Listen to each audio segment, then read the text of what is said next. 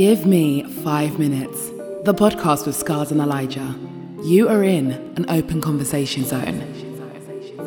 There is no tapping out once you've tapped in. Eli examinations, hood stories, nightmares for critics. And if you're that passionate, we'll bring you on and you can have 5 minutes. 5 minutes, 5 minutes, 5 minutes, 5 minutes. Different food, spoke a different language. Do you know what I mean? Like, gotta leave the ends, man. Do you think leaving the ends or leaving the mentality is what talking? Because people leave the ends. I think there's a part of them though. Like I remember hearing one time, like one of these guys that he was around like the area in Croydon. He had left his ends, like he had gone somewhere else. But he then ended up committing suicide. I don't know what the reason was. Could have been. He's been had albums in between, innit? There was been albums. The thing is, this what I feel, this Gucci thing, yeah. 10. All I know ever about Gucci, man, is that he got off for killing someone. I didn't even know how he got away with it, or he does some jail time. But I think it was self-defense. I think. Yeah, like you know what I mean. That's all I knew about it. Like I'm like, okay, cool. It's a setup. We got new things there, fam. I didn't even know it was even like a Jeezy's boy or anything like that. I didn't know none of that. I just knew that that's how he came onto my radar. People are assuming that it's just as simple as like the standard beef between I don't like you and but even people are aware now that they could kill each other. But no, this thing is real. Somebody has died. Yeah. This guy's done his time. Yeah. This is real shit. Yeah. Yeah, you man, you might see with just drill and the way things are, like Gucci technically would be one of the first guys like to talk about a man. Yeah. Directly. Yeah. Like, and call man out on a track. Yeah. Bro, in drill, that's like the one of the foundations of the genre. It's common, yeah. It's a common thing Do you know what I mean? Yeah, for people to call out people. Exactly. Yeah. But to have actually done it and to still be able to call out, it's like legendary status, like. Yeah. Yeah. But I just think people misunderstood like the magnitude of like what we were seeing last night. Like him, Jeezy saying that, and again, even just like what you said, because a lot of people was thinking, did he plan that? Like, did he plan what he said? Because the drop was too smooth. Yeah.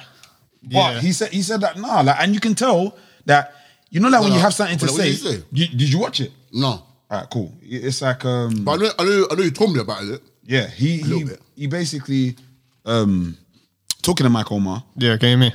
Yeah, keep talking, sorry. Oh, okay, yeah. So with the whole situation, like Gucci was on stage, and then the drop came. Yeah, no, he's right. The drop came so perfect, and then he's rapping, and then he spits those bars about, dig up your dead homie. He ain't saying shit. Jeez.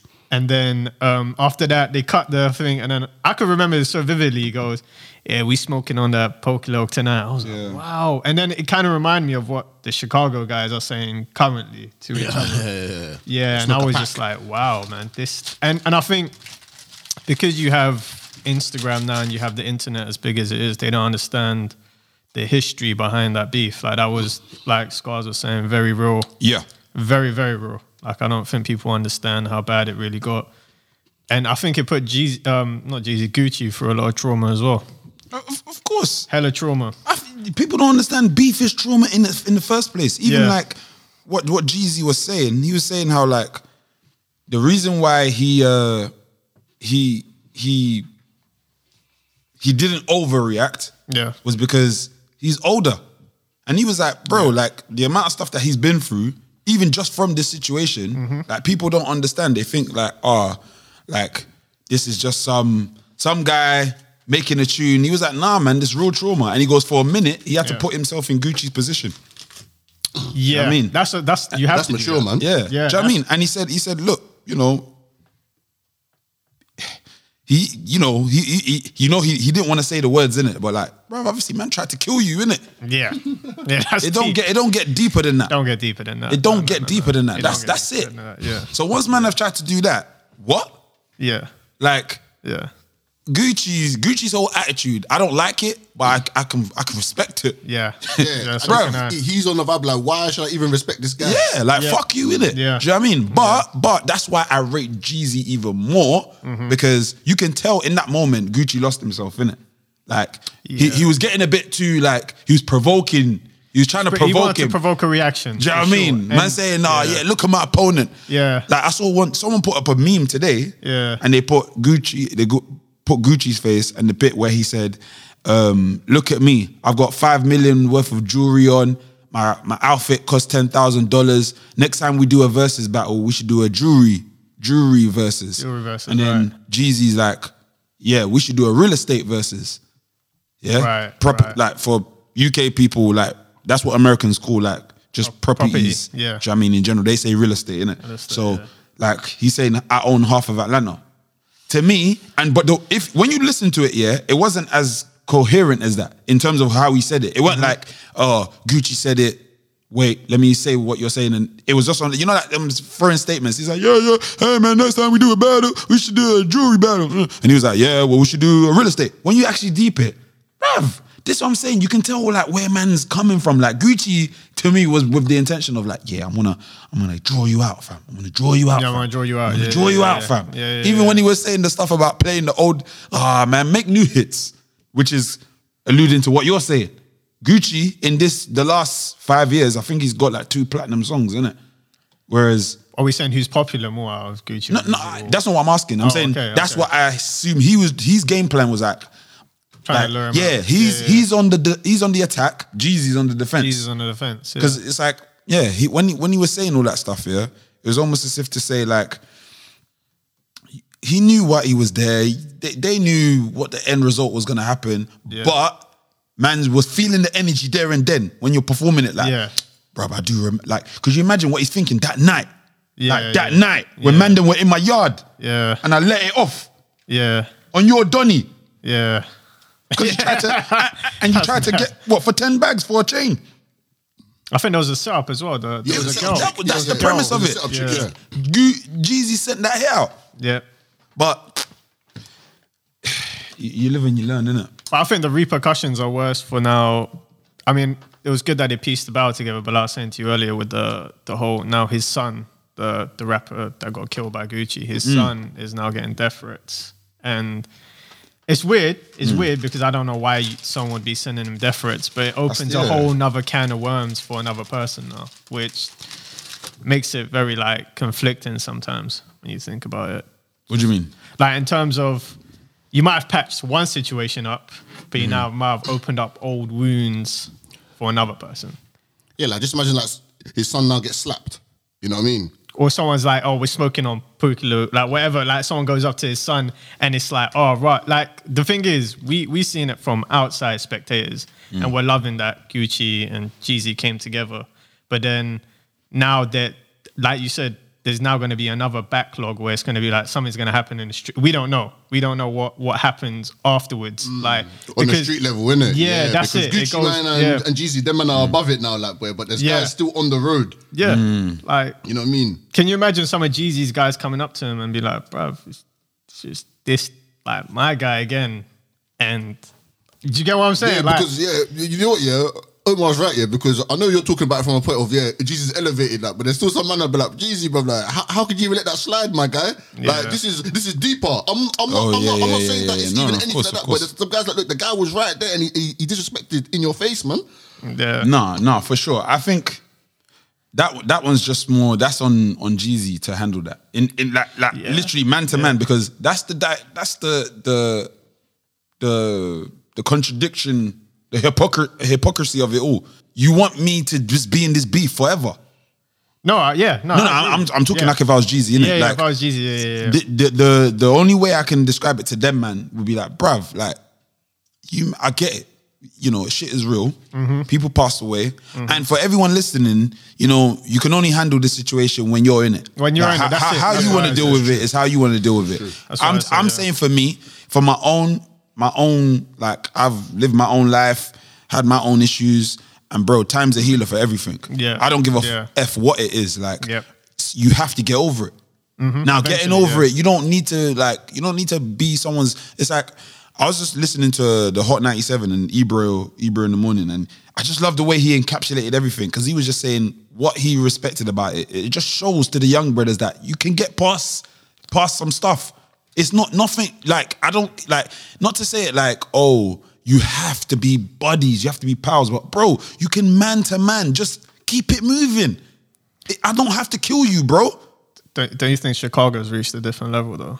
When we talk about No, but that's the point though. Yeah. That's the point. That's where okay, think about it. I always say this. I say brick wall syndrome. Fam, if man's lost 5 of my guys, Yep. yeah, the other side have lost 5 of their guys, Yeah. we're just growing up in misery. Fam, if I'm like 17 and this happened, when I get to 25, bruv, like man's a big man, bro. Like, Yeah, no, I agree. So what? Now you still want to ride out on my man? Which people do? No, I know people do that. We all know that there's people holding grudges from 50 years ago, 30 years, whatever. But I'm trying to make the point of, so what do you do then? You've had this issue in your brain of like, nah, man, these men killed my guys and blah, blah, blah, blah, blah. Cool. Yeah. But now reality's kicking in. You're older, you got kids, you got a job, you got this. The only way is to dissolve it. What's to dissolve it? Yeah. That's the only way. That would be the only way, but I think if we go to the situation of, let's go to a situation that happened recently, the King Von situation, where he got killed. To be fair, I'll be honest. Only thing I know is he's from Chicago and he was a popular guy. I don't understand He has good music. the story or what's like. Why is it so special for him? Or I think. What do you mean special for him? As in why? I can tell there's this Why- story why- feels more potent to the public. Like it's like, yeah. I suppose because he's doing pretty well. I heard in Chicago in terms of the music he was putting out. Oh, what he's a popular kind of guy. Yeah, and apparently they said he was good at storytelling and he had a different sort of thing to him. Okay.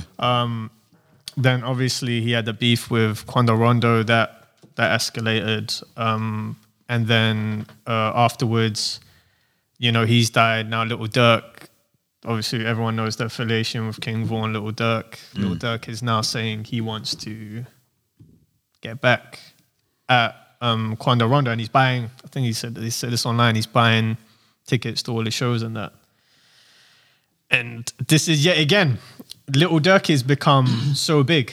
Like Little Durk's had songs with Drake recently, Nas, the list goes on. And it's like, for him to say he's willing to throw it all away because of this situation that has happened is showing you how deep these things can actually go. I even remember like Kendrick Lamar saying like, "But it's tough, man. Yeah. like it's tough. Like even for like he was saying like, no, it's tough. Like you leave the area, and I think like I remember one tour he said he done, and he came back and he killed his cousin. And he's like, what the heck? Like I've just done some world tour. Yep. You know, I'm popular, I'm buzzing, but then the reality, like literally, as soon as the tour's over, bam, and you're like, oh my days, like I'm actually in this now. And you're there, big man, big Kendrick Lamar, thinking, number one, who done it?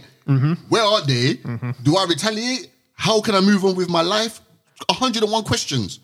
Like what is going on?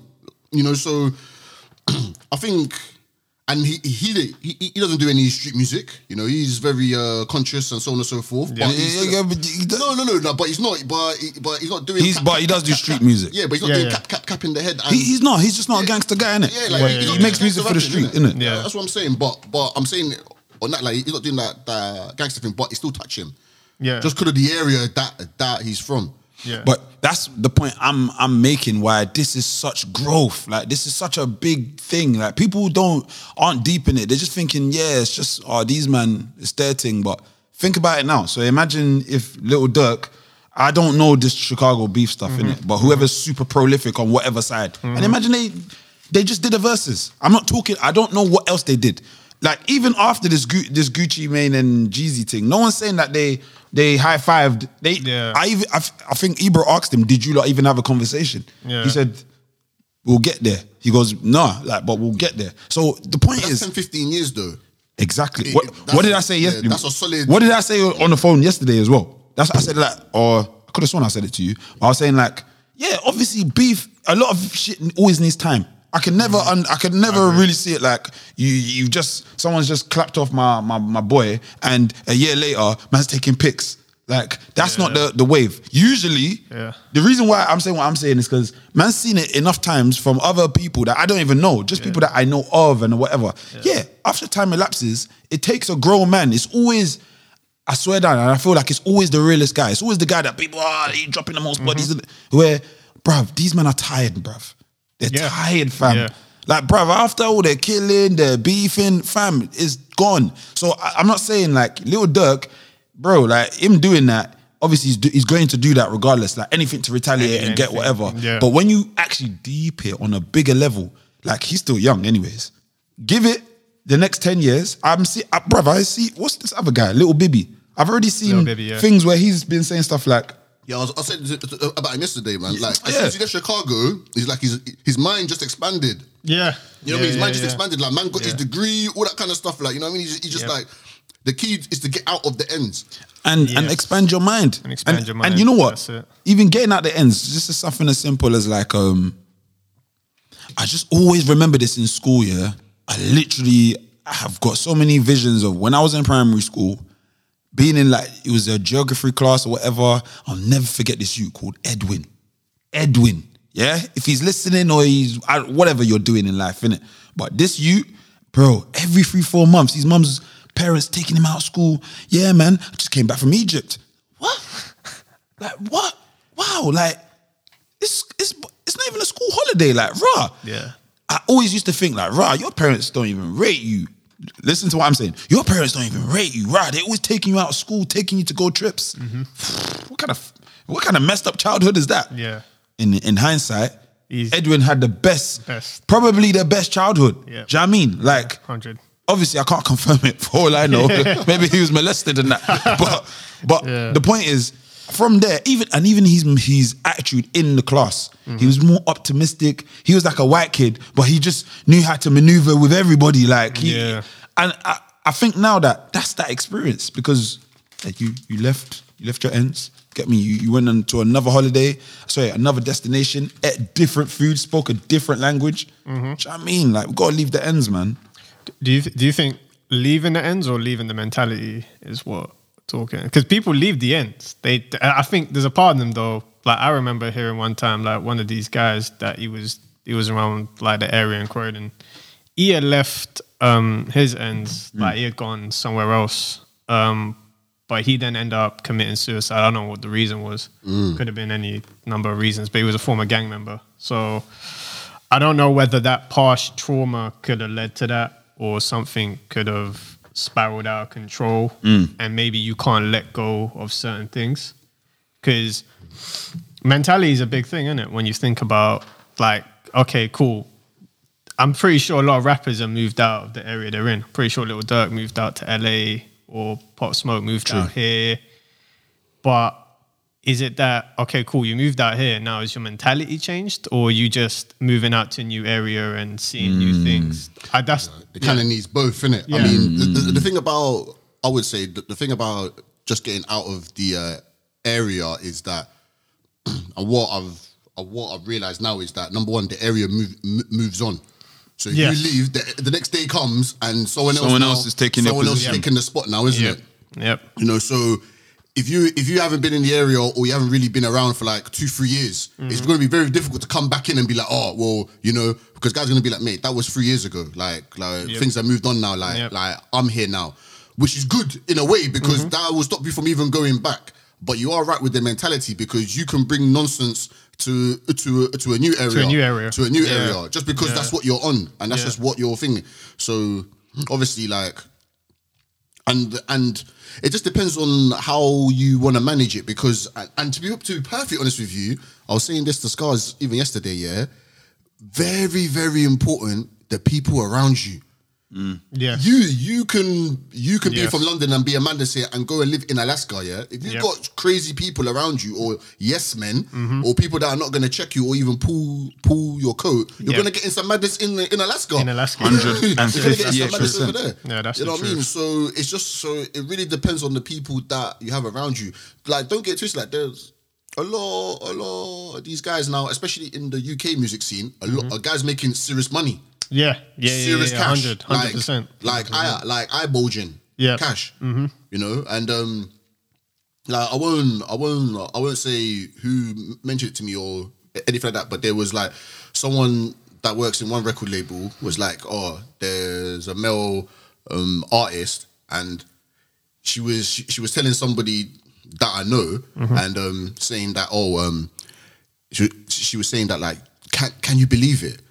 I'm a grown woman here, and I'm literally having conversations with these 18, 19-year-olds, forcing them or trying to convince them to take like a 25 bag appearance. Right. And they are saying, no, I'm busy on the weekend.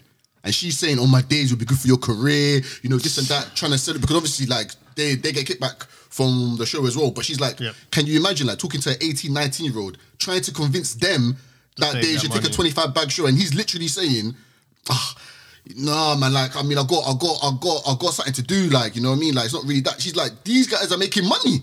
Yep. Yeah. These guys are making 100%. serious money. Like, so it's 100%. just to say that, like, that's the kind of stage that we are at now with a lot of artists. I wouldn't even say it's some now, I say a lot of artists.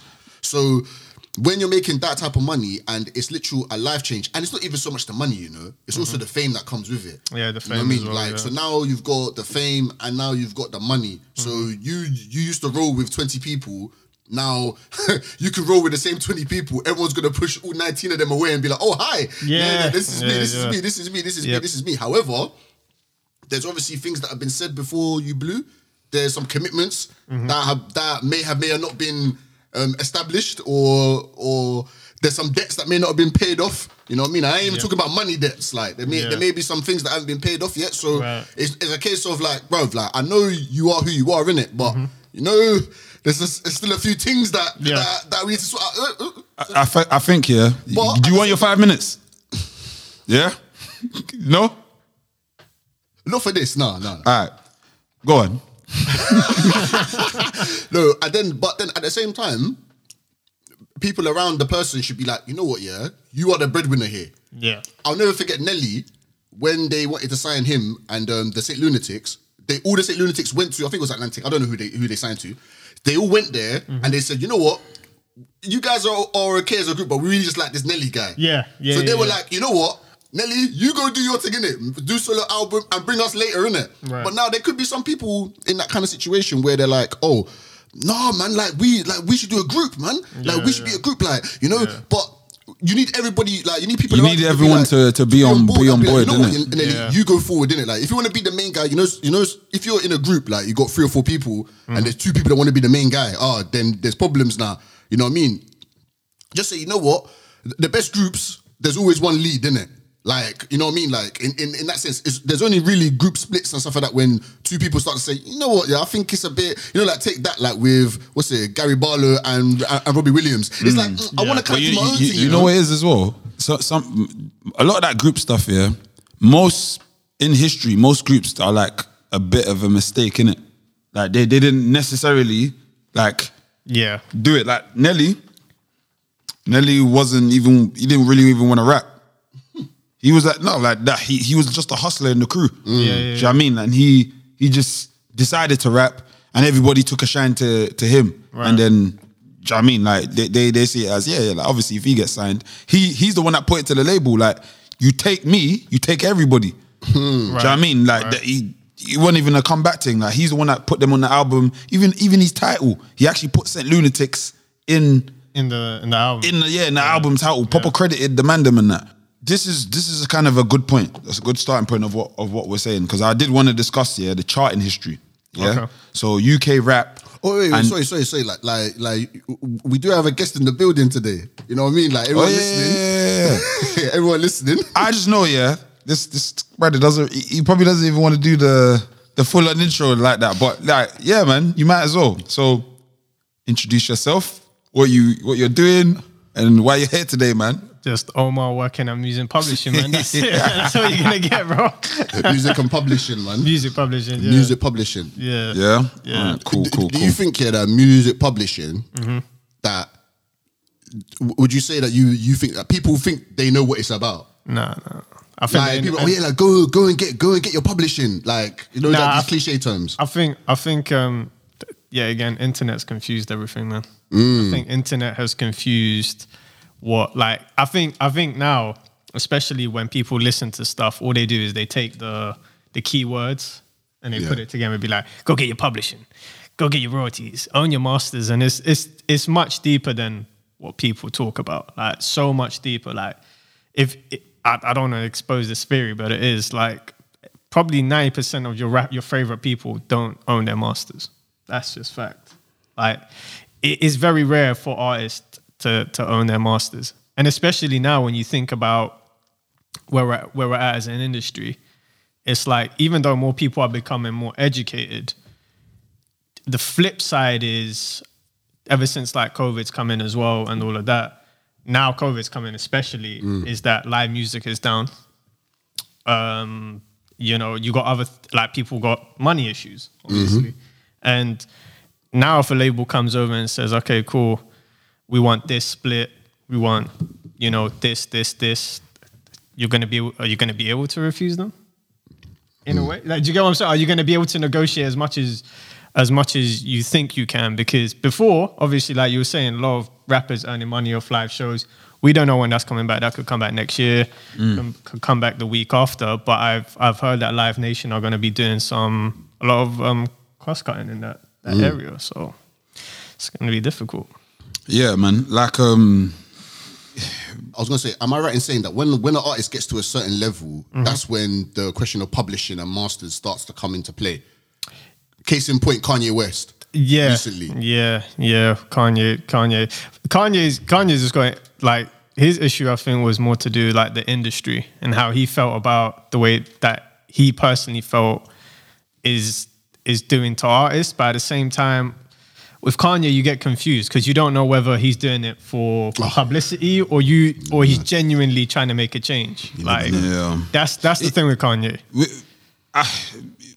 Kanye to me is, it's beyond. It's like a, what's the word when something it's a dying breed. Like, he's just ruined his legacy to me.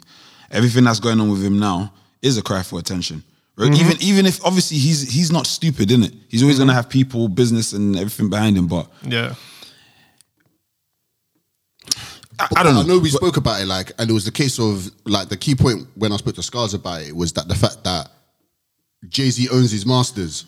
You know, Jay-Z owns or like Rockefeller owned the masters of it, and Kanye's like, you know, he would like to get them back in it.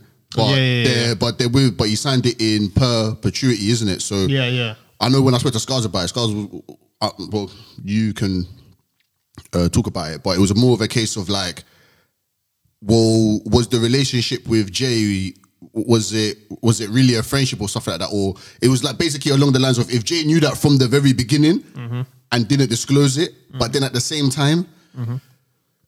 There's a lot of artists that have been in this situation, innit? Like, you're young, you want the money, they give you a contract, you sign it. You know, even the word lawyer doesn't even exist in your vocab. Or if a lawyer does exist, then it's probably a lawyer that comes from the label and they're just saying, just sign it, isn't it? Oh, and then that's what I say. So if you don't make any money from your music, then you're none the wiser. Like, you know what I mean? You're just like, well, I tried it, my album flopped. We did a couple songs. So that's why I said, like, when an artist gets to a certain level, even Taylor Swift, isn't it? Even she has some drama and stuff like that, because now she's at a level where she's like, wait, hang on a second, like, I signed that deal when I was young. You know, can we renegotiate? It's too late now to renegotiate it, but it's like, but then at the same time, would someone like Kanye, Taylor Swift be who they are without the label? It's like a give and take, innit? Yeah, it's like a give and take. You wouldn't be in your position to even ask for the masters if we didn't help you to get to that level. So it's a bit of, you know? Yeah, there is something to be said about that. There is. Hey, in my opinion, I feel like Taylor Swift, Kanye, Enigmas, they're like, most artists will never see that. Like, if you think of even this 10 artists of now, like, most artists will never have a catalogue that's worth over 100 million. You know? Like, just in general. So he's a guy like me and Elijah have been watching him recently. He's always talking about music business and stuff like that. But he like, I don't know if did you see the Taylor Swift one? Wait, is that a new one or? Yeah, like 3 days ago. Okay, I so he specifically saying he literally says just what you guys have just said. He actually introduces the video like a courtroom. So he's talking as Brunner.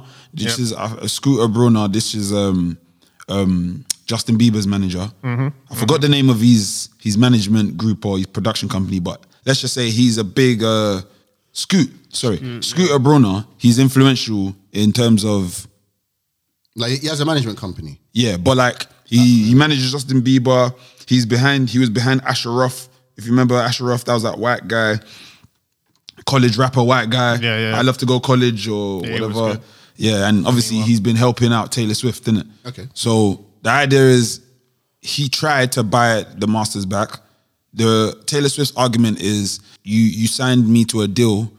I wasn't even illegal enough to drink, but it was legal enough for you to sign me, and I didn't know. Do you know what I mean? You took me at a young age. Mm-hmm. Yes, you lot invested a lot of money, but those are all songs I wrote. Yeah, under the pretense of you guys are signing me to write these songs. Absolutely. And her main point is there's nothing wrong with them selling the masters. That's the business. But you didn't tell me. And but did you have to tell her? Yeah. Are they obliged to tell her? That's her argument. I'm assuming she lost it in it, so probably not. But it's still a valid point to make because as what she was saying is, wouldn't it be smarter to even give her some sort of percentage? Basically, they should be entering it together. And her whole thing was because we was doing it together. But then like he then flipped it and he was like, but then the label were like, no, we invested X amount. This amount of money. Yeah, we took a big risk on you. Mm-hmm. Do you know what I mean? They had other acts that they probably could have did this, could have did that. She's an enigma because even the label, you already know that it's rare to get an artist like Taylor Swift is rare. Yeah, it's very rare. It's super rare. Like you're not going that's once every 15 years. Do you know what I mean? You're gonna get an artist. I didn't even know how many hits she's got. Like 6 platinum albums. Like, do you know what I mean? She's out of this world. So anybody, it wouldn't have even mattered what label she's on. She would have been in the same boat. Mm-hmm. If you get what I'm saying, like with the business side of it. Yeah. But I don't know, man. I don't want to stray off the topic, innit? Because we're gonna do it and forget, innit? Yeah. Obviously, we're gonna discuss the publishing. Yeah. But I don't want to forget. Yeah. So this chart history, when we was talking before about you lot were bringing up artists, what they do, and like they're coming up and maybe they're getting in a crew, they're getting with their boys and whatever. Mm-hmm. I believe a lot of these young artists, naturally, they just don't know the game. That's my opinion. Most of them, if I ask them about, what was happening 20 years ago, they'll tell you So Solid and all that stuff, but a lot of them weren't into that. They're probably naturally into American rap. Do you know what I mean? Yeah.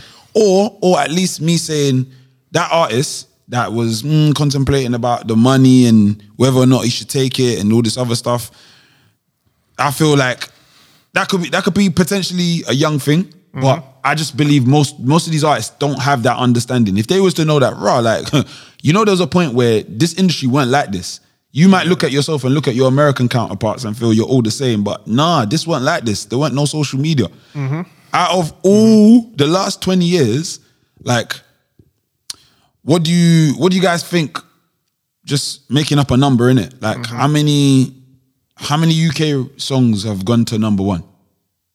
It's not a trick question. What, UK rap songs, or are we talking about UK songs? UK rap songs from artists from the scene, black artists or whatever, like urban artists. Recently, a few, but if we're talking in the past, it was very rare. Let's say since 2000, how many of these rappers do you think have had number one singles?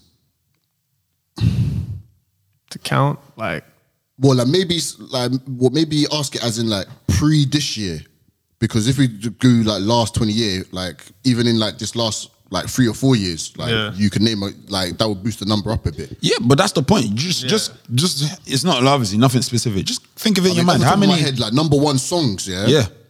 Tinchy, Dave, Tiny.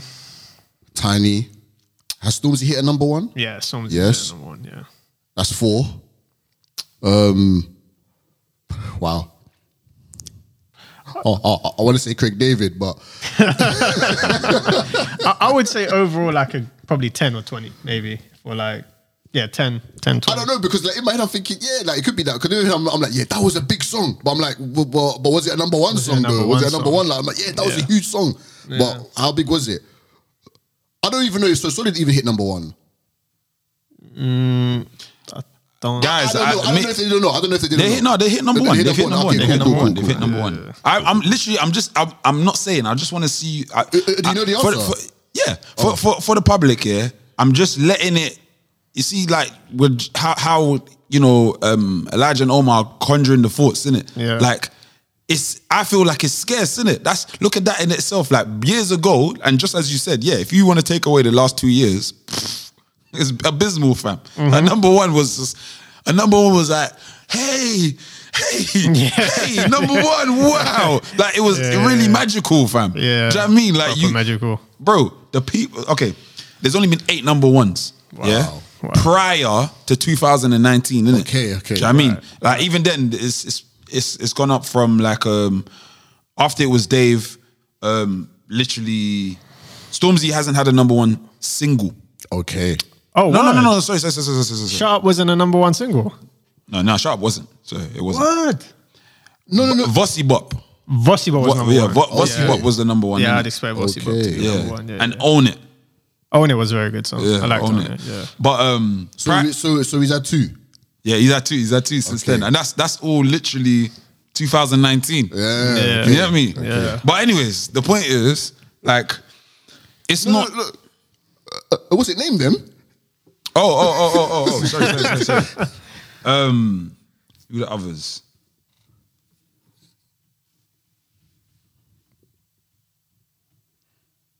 Yeah, like, I'm intrigued. Like, I mean, like, cause we said about a good 4 of them. Yeah. Because it's not this thing here hasn't got any others, but I know there's others. Yeah, like. Well, so who's But who's on that list? It was just Stormzy from 2019. Nah, Dave went number one. But that was 18. Was that 2018? Damn. What's it Funky called? Friday. Yeah. Okay, so there's no list here that says these are the number one art, like these are the black number one artists that have hit number one in the UK. Because they're trying to define a quote unquote UK rapper, innit? That's the issue. Even when I'm searching it, it's like they keep saying it will say grime. Mm-hmm. Some of them are not rappers. Some of them are singers. They fall into the same family, I suppose. Like they just put all them under as UK grime. hip hop. If we put it under UK hip hop, even that in itself. Let me see this. But anyways, the point is, if you find it, Elijah, let me know, innit? Mm-hmm. Yeah, go on. The point is, it's not common. yeah, it's not. No. As of now, it feels more neutral, more natural, should I say? Sorry, and just like anyone can do it. But if people, I feel, was to understand that, look, this game is fickle. Like especially us in the UK, we're very small. Like right now, it's influential. Like in terms of like our position, but it's very, very small. So I don't know. What do you think about artists, like their kind of their general understanding of the game? But and not so much business. Just like if artists come in the game, do you think they should know the history? Does it matter? Is there a point? In terms of knowing the history, yeah, I think you gotta know where people have gone wrong. I think that's in any line of work you go into. You gotta know, okay, cool. If someone's made a mistake on a contract or someone's made a mistake on the type of music they were putting out or they want branching out, you have to know. I think Stormzy did that well. Stormzy studied, I think, a lot of people before him, and he said, okay, cool, I want to take this route because I could see where everyone else was going. And I think I've heard him in an interview saying that. Because there's a time where Grime Daily didn't even put Stormzy up. And it was like, if that's saying something to you, it's saying that Stormzy said, okay, cool, going to map out my own road, and now the most successful UK rapper to date. And that's just showing you that there's not one lane to take to becoming a great rapper. There's other lanes you can take. Like, you don't have to go through this channel or that channel. You can create your own channel and go through. Yeah, like with Stormzy, I think, this guy was like a force to be reckoned with. Yeah. Even back in the day, I won't lie to you. I didn't think he would become as big as he is now. But if there's one thing I always saw with him, I was like, this kid he just had this kind of really like bodacious. Like I just remember he was always on it. That's the vibe I used to get. Like I'm always seeing videos from him. Yeah. I'm always seeing him active. And the way he used to rap, like I don't even necessarily feel his music like that, but I would feel like, bro, this guy, you can tell he's spitting like he feels he's the shit. And I don't know, like I feel that that's something about it must have said something about his spirit, innit? Like if this guy persevered and pushed through, then it does say something about him in general. Like, and I think even the rappers you're seeing now that are coming through, like Dave, J Hus, like that's like the trifecta when people think of the UK. So, bro, that's the Holy Trinity, man. That's the Holy Trinity. To me, it's J Hus, Dave, and Stormzy. Anybody else that wants to say no, but what about no? In my head, that is a specific criteria. We're talking new school, new age, modern rapper. Yeah, we're not even people like Giggs. You can't put them in that box. So if people are but what about like Giggs, Retro, and all that? That's totally different generation, bruv. We're talking of the last 5 years. You can't talk about them. You can't mention UK rap without them three. Over the last 5 years. Over 5 years, you can't know. And if you take Stormzy out of that, what are you doing? Are you mad? Yeah, you can't. You don't even have to like him. Are you mad? You don't have to like him. You don't have to like him. But this guy is super influential in the UK. Do you know what I mean? But I have the list here. Yeah. So prior to 2018, when Dave and Fredo made the Funky Friday, this is the list that... Wait, prior or after? Prior. 2018. These are the number ones. I thought you wanted to know afterwards. No, because you asked how many artists have had it, like it, not counting the last 2 years or like the last year. Okay. I totally missed the point, guys, because the list was there. I thought you wanted the list afterwards. Sorry, my fault. But yeah, go on. Oh, you had the list already? Yeah, it was just, I'm sure you're probably on the same site. Yeah. That's what I was thinking, because I was thinking that I don't have the list afterwards. But yeah, it doesn't matter. Go on. All right, so we got Solid Crew 2001. Yeah. Obviously 21 Seconds. Yep. We've got Dizzy Rascal. They've got Dance With Me with Calvin Harris. Yeah, that was in 2008. Yeah. They got Chipmunk with the song that should not be named in 2009. Bruv. No, I'm joking. I was gonna say what? Wait, no, segue. Hold on. No, hold on. Segue though. This is what I'm saying. Like Chip, yeah, personally, and by the way, this whole episode, yeah, I'm not gonna lie, man. It's a personal peeve for me, guys. For you guys listening at home, you understand that music is my passion, innit? Yeah. So I get very passionate about this stuff, innit? And someone like Chip, to me, Chip is a great artist, but this is what I'm saying. It's like people forget just what you just said. What you're mentioning right now is what made him. That's where he's famous from. Chip, the MC Slayer, body man every minute, comes from that. Meaning, that's not all he is. That's not his story. But bro, man sold 2 million copies, fam. It was huge. Those are royalties for life. Get me. Straight. So Chip with Oopsie Daisy 2009. Then we got Tiny Temper, Pass Out 2009. And then we got Wretch 3-2 with Don't Go. That's 2011. I mean, they got Dappy here with No Regrets.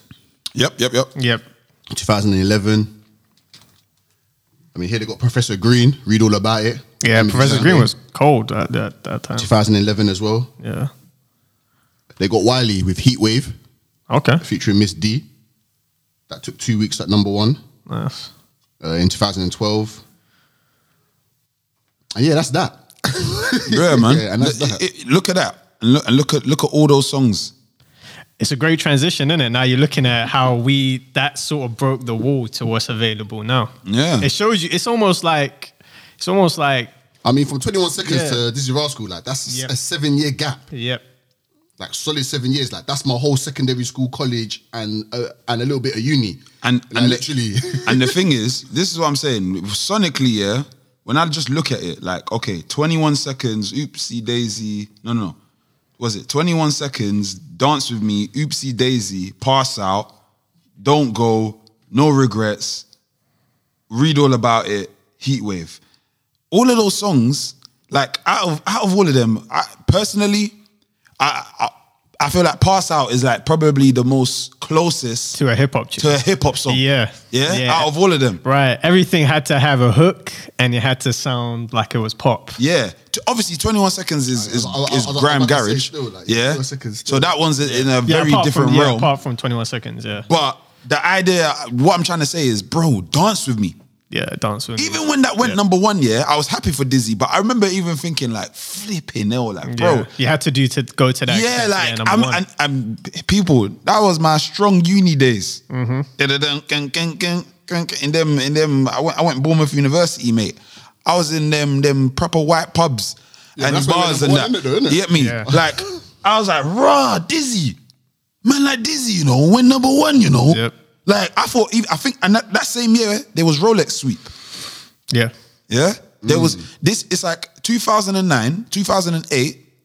It's like, you had to do it. You had to go down that road. That year onwards became this electro rap dance thing. True. That all of a sudden, even in Pass Out, you can hear electro in Pass Out. With the EDM kind of thing. Yeah, the whole and the wobble and the bass wobble basses, using different sounds, techniques in their songs, like certain things you're hearing. Do you know what I mean? You can just tell, like, bruv, even Wretches don't go. Bro, like that's a calm track though, that one, man. It's a calm track, but it's bro, like even it almost reminds me of like a super pop, like acoustic, like it's a wavy song, by the way. Listen, Wretch, man, like the song, innit?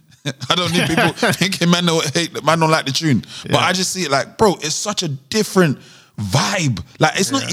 Is it even really rap? To an extent. That's what I said. Like, Pass Out, I could kind of take it like it's got that some meat of hip hop. Like, that's what you can feel, bro. Just play the instrumental. Yeah. It's got a bit. And Heatwave is a party track. You know what I mean? Like, just straight. Like. However, though, like, obviously, Read All About It and No Regrets. That just to me even it shifts as well. Now you can see the shift. Read All About It is still kind of pop though. It's not. Read All About It's pop to me. Yeah, all the pop. way. Yeah. It's all the way pop. Yeah, it's just I just feel like that's the beauty in rap. Read All About It gives me the vibes of like Wiz Khalifa and the Charlie Puth or Perth. Yeah. That sort of vibe. Yeah. Yeah, it's just like music, pop music with rap. Yes. That was the combination back then. That had to be when you have to get number one most of the time. What do you think was the reason that people had to go through this? Or why do you think at that time, UK rappers, like even this one is, I'm looking at it like the Heatwave, it's so mad. People are forgetting, like, that's Wiley. Why did artists have to do that? Culture's shifted now. If you look at culture now, it's completely shifted. Just 1,000, like 1,000. Now, you know, it's like in the weirdest way, it's like street culture is like taken over. So like a big part of everything. Do you get what I'm saying? Like, to the way people talk, to the way they dress, to the, you know, everything, just everything. But wasn't it like that before? Nah, like before, like, okay, so back in the day, if you went to like a rave in uni, for example, would you see someone playing straight just like hip hop bangers, or would they would have to have like a lot of pop in that playlist for it to like go off? Yeah, obviously for me, I was going uni and hearing Gigs in it.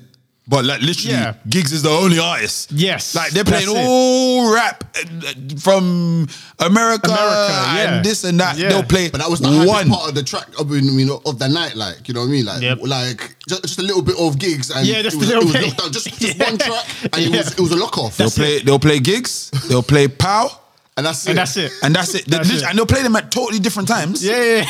No, because that's totally different, bro. Like, you can't just lock off the whole building. Like, you know what I mean? Like, they'll play them at totally different times. But yeah, go on. Yeah, because I remember when I was in like. Well, you have to give man time. Sorry, you have to give man time to recover, man. You know what I mean? Like, you can't just be playing it back to back like that. Yeah, like, as a DJ, like, you have to be careful. Like, it's people's lives here, you know. When I was in sixth form, I remember just people not playing as much UK hip hop at the time. I remember it was like American, a lot more American hip hop, like Eminem, Lil Wayne, Drake, so forth. I was 16 back then. Now 10 years on, I can imagine every person going down the road and they're playing either Digga D, Headie One, Young T and Bugsy, Wretch, whoever gets, Kano, whoever. But that is showing you the shift in that time. It's funny that you said that, because I remember going to a couple of events, like, and the way that they were advertising it was like the main kicker of the whole event was UK only music. Right. Literally, that was why they were like we're only playing UK only music. It was a big deal. What's this? No, just normal like club events, wherever, like Brixton or wherever, like. So it's just like, oh, we're only playing UK music, but that was on the flyer, like that was on the graphic, like UK only music. So it got me. And then looking back on it, now I'm hearing what Omar's saying. I'm like, no, like he's got a point there, because why was that such a big deal? Yes. You could go to an event and they only were playing UK music. Now it's the standard. You can go to an event, they can only play. You probably wouldn't even realize. Yes. There's enough music to go around to fill a whole 6-7 hour night. You know what I mean? There's plenty, and there's plenty of bangers. There's plenty of hits. There's plenty of this, and there's plenty of that. Yep. So, and I think I was even saying this to Scars even like recently, like I don't really listen to a US rap anymore, really. Not like that. I really don't, bro. No, like I really don't. Like all these artists, all these people, I don't really check them like that. Yeah, boring. Like I don't really check it, because it's like it is kind of like, now I can see that they are living completely different lives to the lives that we are living here. Like like before, that was the only option, isn't it? I can't relate to the big, like what you're saying about Gucci Mane. I can't relate to the £40,000 chain. Like, you know what I mean, even if guys have got it and you can buy one, I'm like, nah, take it off, man. Like we don't really do that here. So you know, I just, even when I like listening to the UK music, or like the rap or the bars, because they just say stuff relatable. They say areas that I know. There's terms that I understand. You know what I mean? It's just more relatable. Like I don't I get it. Don't get me wrong. Like every now and again, a nice little US track and so on and so forth. But I can't relate to like the lifestyle, like, you know what I mean? Like with all these foreign cars, like, I mean, the foreign cars are the cars that we just buy like second hand, like rags, like, but them man get gas over BMW. It's like, okay. You know? So it's just stuff like that, like, you know what I mean? It's just like I can't really relate to it anymore, but I see that more and more now, where I'm just like, okay, like, I'd rather just listen to the area. Like if they're talking about an area that I know about, I'm like, okay, like this is what's happening there. These are the people there. These are the blocks. These are the streets. These are the people. That's the story of that community. You know? I can't, like, as much as we all listen to it, like I say, like for like Chief Keef and so on and so forth. Like I've never been to Chicago. Yeah, exactly. I've never been there. You know, I know a lot about it just because of the story and stuff like that. But I just can't relate to what they're going through and stuff like that. Like, you know what I mean? So I'm just like, okay, I get it, but that's why I just prefer to listen to the UK now. Like. Yeah, 100. US music is, I just think it's stale at this point. Like, it's not rubbish, because a lot of the stuff they invented, didn't it? But it's so stale. Like it's just over the top, and it's like, bro, whenever I see US artists, and now I see it so clear from people. Like, when I look at somebody and I feel like they don't like UK music, they can't relate, or whatever the situation is, I just think, well, maybe not deep, but then I just think, and you're probably not as connected with UK culture, innit? Because why wouldn't you? Or at least why wouldn't you feel more comfortable listening to someone that talks like you? Wouldn't you feel more comfortable? Like, after a while, I feel like, not that it's brainwashing, but it's like, it's just indoctrinated, innit? American culture is just in everything we do. The food, TV, media, language, what we watch, whatever. Like, I just feel some people, because I literally had a conversation with someone, and then we were playing music and whatever. And I'm like, bruv, fam, all your tunes, like, it was just Lil Baby, Lil Gunna, like all these, the new, basically, he's pretty much all Atlanta-based artists. Yeah. Nothing like, not even an artist from, I don't know, another part of the world. Literally, specifically. But what was their take on UK music?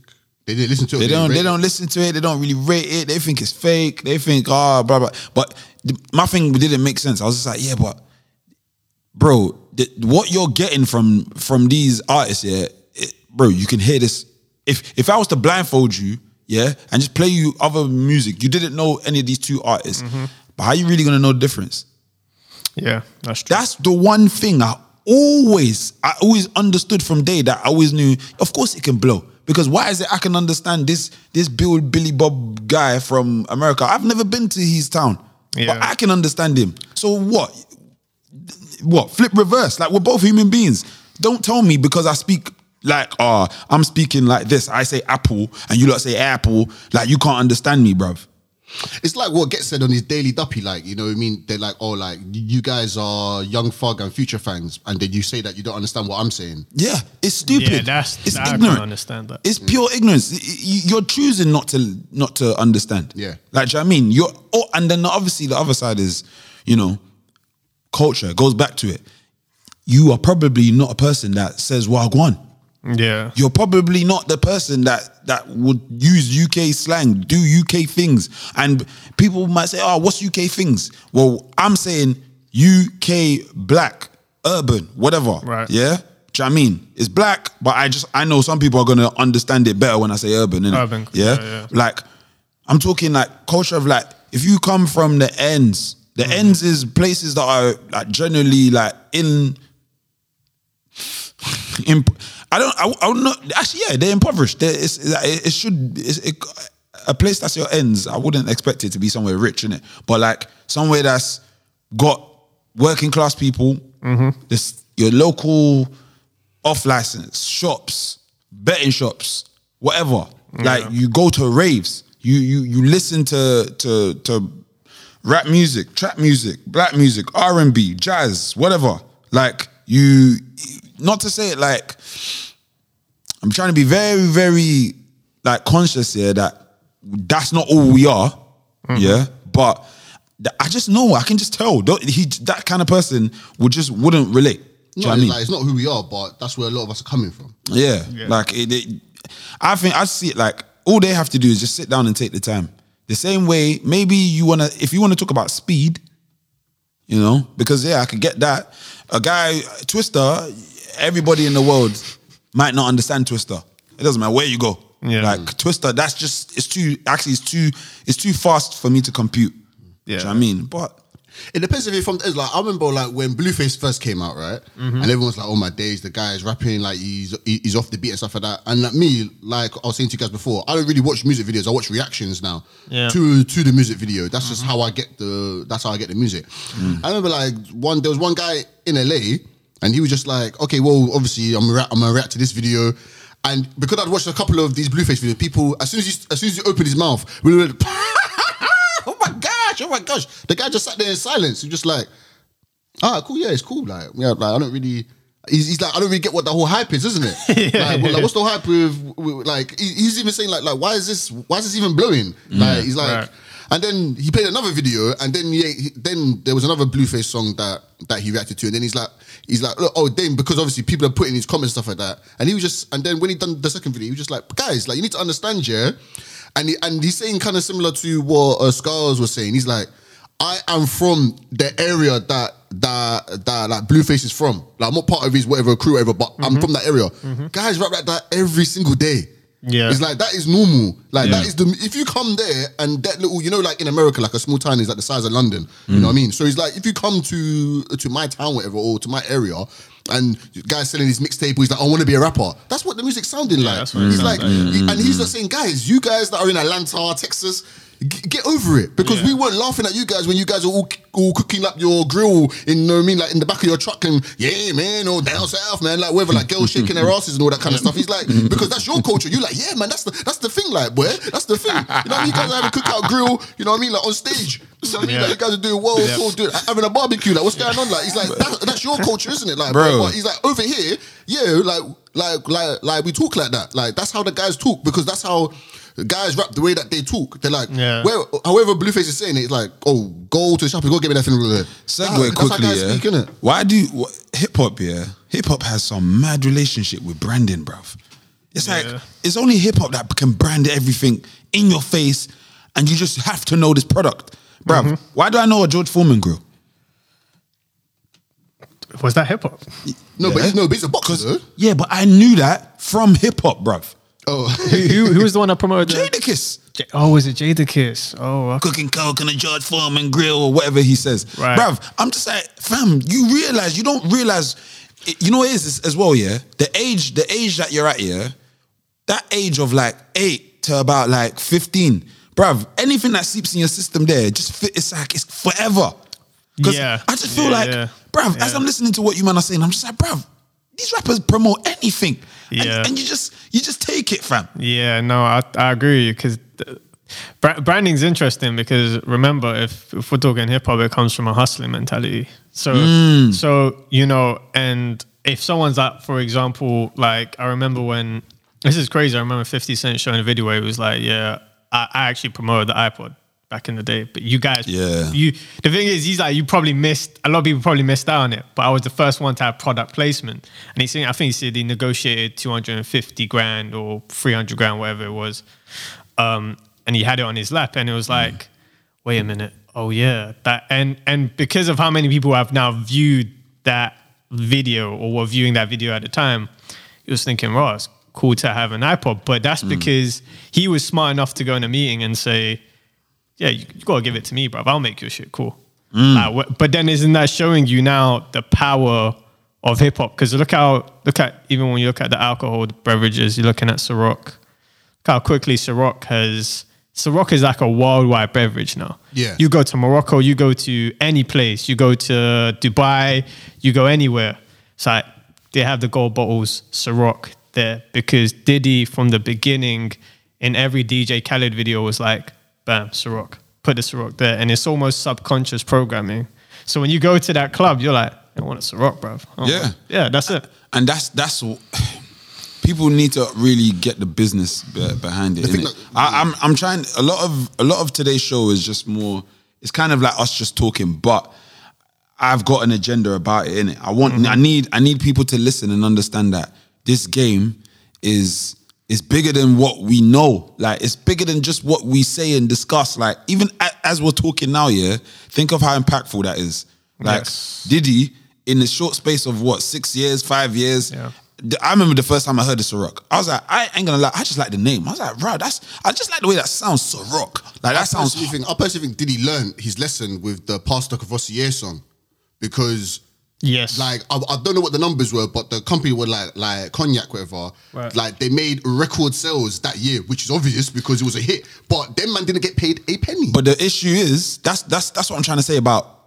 Even what I'm even explaining, I'm thinking most people, don't understand the impact of what hip hop does. Yes. Yeah, like let's say even back in the day, the first known brand deal in hip hop was Run DMC, and you know how Adidas got them to get the deal? Because somebody in Adidas was just at the concert and realized, they saw a man like Run the MC. They used to, for people listening, Run DMC. Legendary hip-hop rap group, from the late 80s, They were the first or the second act signed to like Def Jam Recordings and all this other stuff. Yeah. However, their image was like, they looked like street guys. Street guys, yeah. That was the street guy of then. Yeah. Wearing those bowler hats, leather jackets, and wearing Adidas Superstars with no laces. Right. Yeah.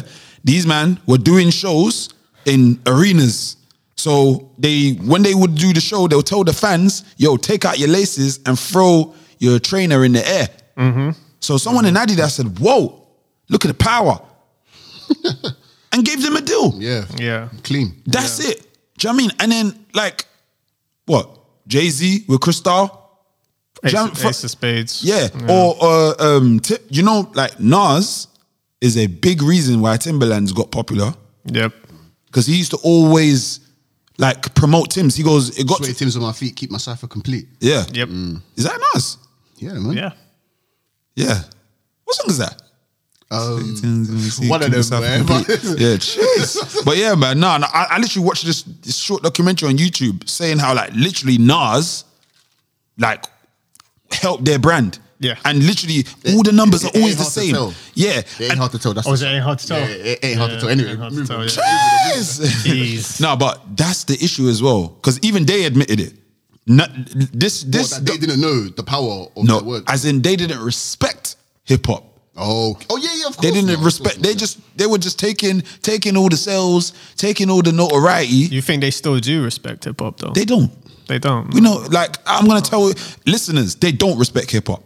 No. If they did, yeah. No, there was a video I was watching on Timberland, and whoever was in charge of CEO was like, they have like look up with Chris Starr and stuff like that. Like they have no shame in saying we don't want you guys to buy our stuff. Like, we actually don't want it.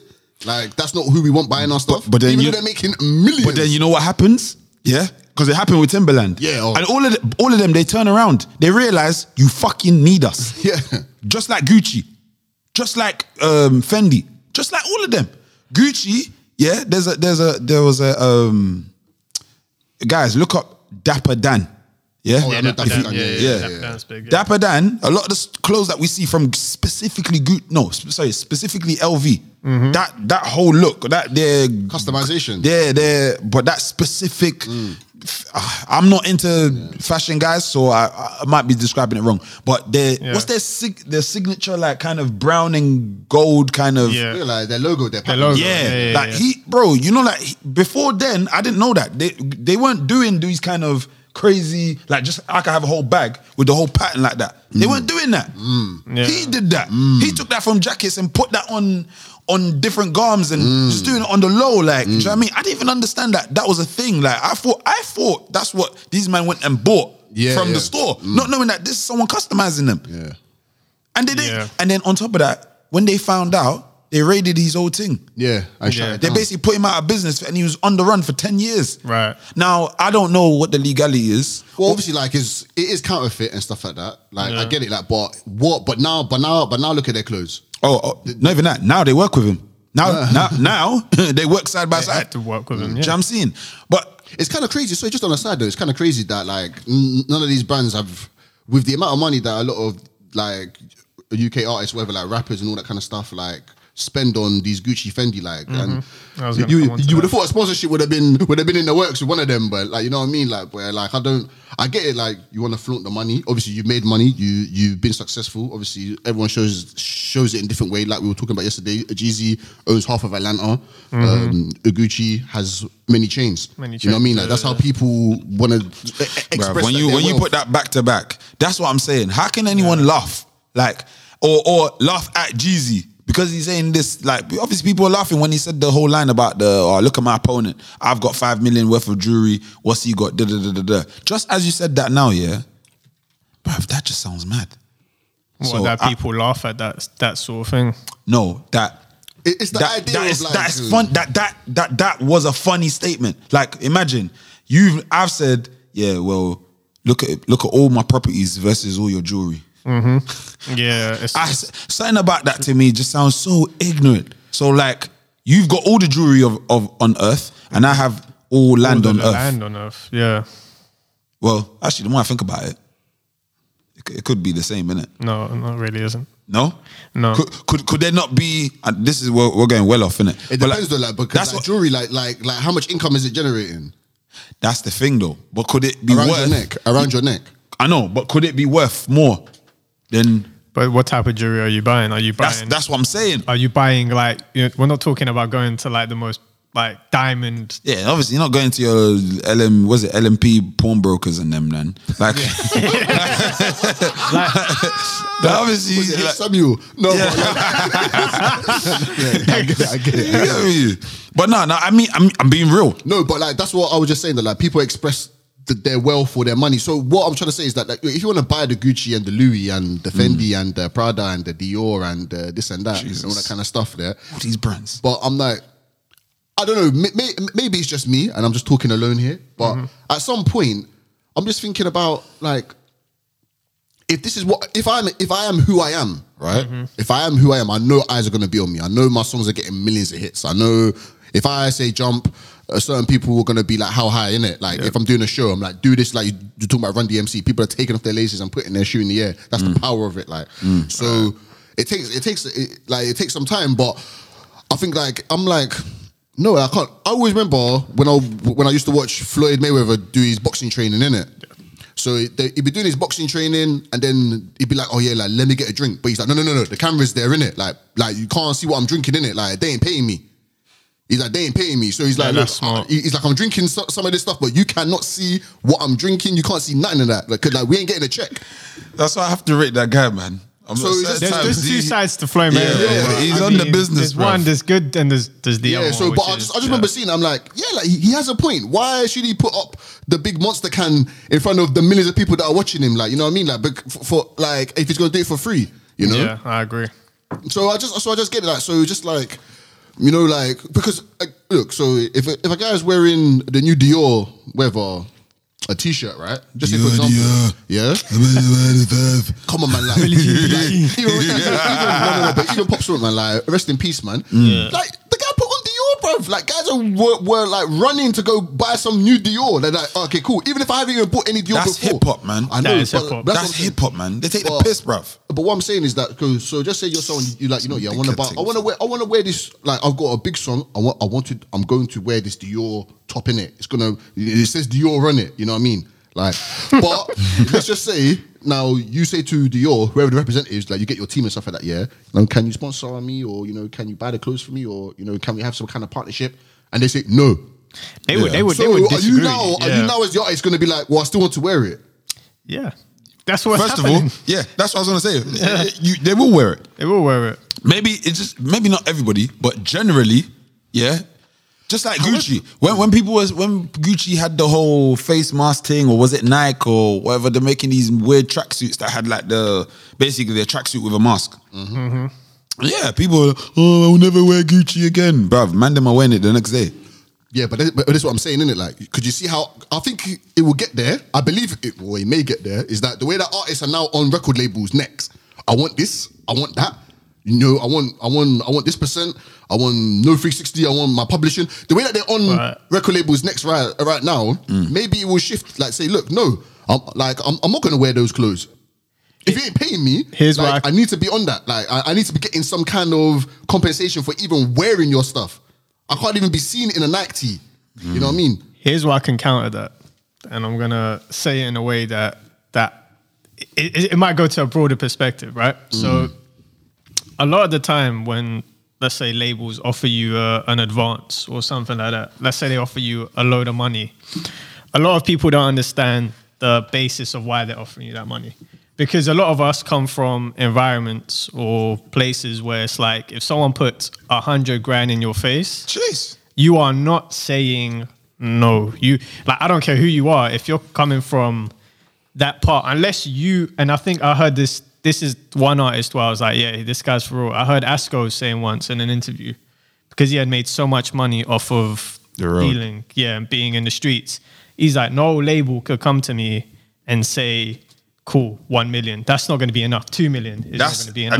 And that's don't just sorry to interrupt you quickly. Basically, what you mentioned about the street element. Mm-hmm. A lot of those street guys, you don't really see them complaining about that kind of stuff. Like, by the time they've got to a label, if they're quote unquote patterned up and whatever, yeah, bruv, if even if I'm sitting on 200 bags, and then you're coming to me with even 100, didn't Jeezy even say that? He was like, we walked into the meeting, we were already millionaires. Yeah. Like, we were already millionaires, so like Jeezy's there wasn't much that they could really offer. Like. Yeah, Jeezy's a big part. Like, there's rappers where you couldn't come to them if they were really, like, as they say they were getting that type of money, or you was earning 100 grand, 200 grand in the street, whatever you was earning. You couldn't just come back and say, okay, cool, here's 500 grand, and be like, oh, get out of there with that bullshit, bro. I ain't gonna accept that. So I think we have to now separate the braggadocious culture from the people that are actually getting that type of money. Because then you can understand, okay, how can you then shift the culture back to a place where there's more ownership, there's none of these funny deals that you're talking about, and everything else. That's why I think it comes from, because a lot of the time when I hear guys saying, oh yeah, bruv, like, I own my masters, or I own this, or I own that, it's like, cool. But beforehand, before everything, before you even got into the industry, how much money did you really have? Do you get what I'm saying? How much money did you actually have? And when the label comes to you now and says, okay, cool, like I said, 500, 600,000, are you going to say no? Like when you might need to pay your electricity bill and stuff like that. Yeah, like I remember like what you're saying is it just straight away, like I'm just thinking of Megan Thee Stallion. Yes. Like and her situation where like I think what they offered her 15 grand and she was like, look, it was rent or the deal. Yep. You know what I mean? It was rent or the deal. Like I just had to take it. Like it was just money, isn't it? Like the situation that I was in. Did she read the paper? No. Did she do? No. That's why I always say she's just like they just put the money there. They could have given her probably even 5K. She would have signed it. You know what I mean? Yeah. But it's just a case of.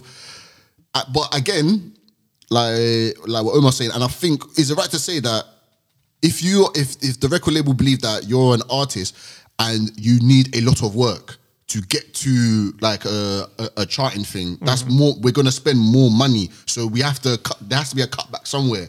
You know, absolutely. It's a business. Somewhere. It's a bit of a business. So I think Russ, right? The rapper there. So I think he signed the deal. I think he signed the deal, but obviously he's coming to the record label in a position of power, and the record label's also saying that leverage. Yeah, we don't need to spend too much to even promote you. You will pretty much do that yourself. Are you talking about Russ in America or Russ over in UK?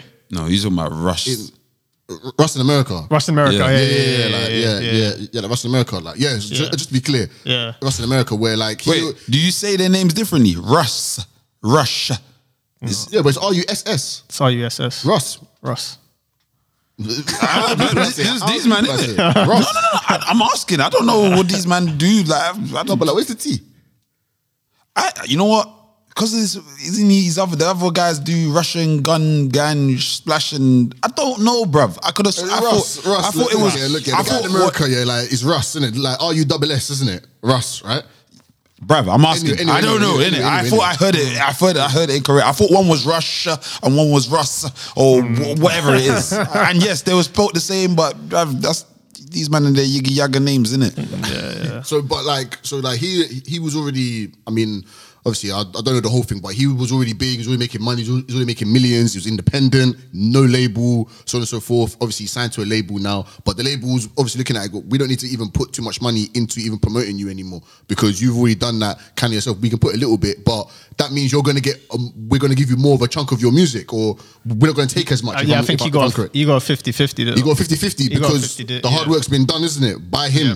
But someone who's coming from the street who had 1,000 followers on Instagram. Obviously, they get signed. They don't own anything. Now the record label has now turned them into some big megastar. Yeah, some big megastar. Yeah. The record label's like, we took you from here, and now you're here. So we have to get compensated for that. Yeah, of course. Yeah. It's two sides. When you have to get compensated for that, and people don't mind being in the machine, isn't it? Like, because how else are you going to get on, isn't it? Like, I feel like with artists and I feel creative people in general. I don't want to say, I'm going to say it, but I don't want to say it as a thing, but like, they're not really interested in the business side. They just want to be creative. They just want to create the music in the love of the music. And I'm not saying that you're wrong for that. It's just, again, you want to have, because I remember Omar said about Stormzy and stuff like that. He's got a good team behind him. Absolutely. He's got a very good team 100%. behind him. So I don't know how much business he actually knows. I'm not saying that he doesn't, but when you got a good team behind you, things run even more smoothly. If you're just independent and you just got you and your boy, but then that's, you know what I mean? It's a bit. I want to come to another. Sorry. Yeah, no, go on. I want to come to another point quickly. It's also how you lived your lifestyle before you became big. So, for example, right, if you're in the street, right, and let's say you're used to wearing fancy clothes, cars, and all of that stuff, right, but you don't have nothing in your bank account. Right? Now, to maintain your lifestyle, you're going to expect a certain amount of money, right? So when that 100 grand comes, you're not thinking just of, if you never thought long-term before you was in music, why are you going to think long-term when you get into music? I think I remember having a discussion with someone and they're like, nah, bruv, like they can't do this to people, all of that. No, they shouldn't do it to people. But you're not understanding that people have also created situations where they've put themselves in a place where they can't put themselves in a place to negotiate.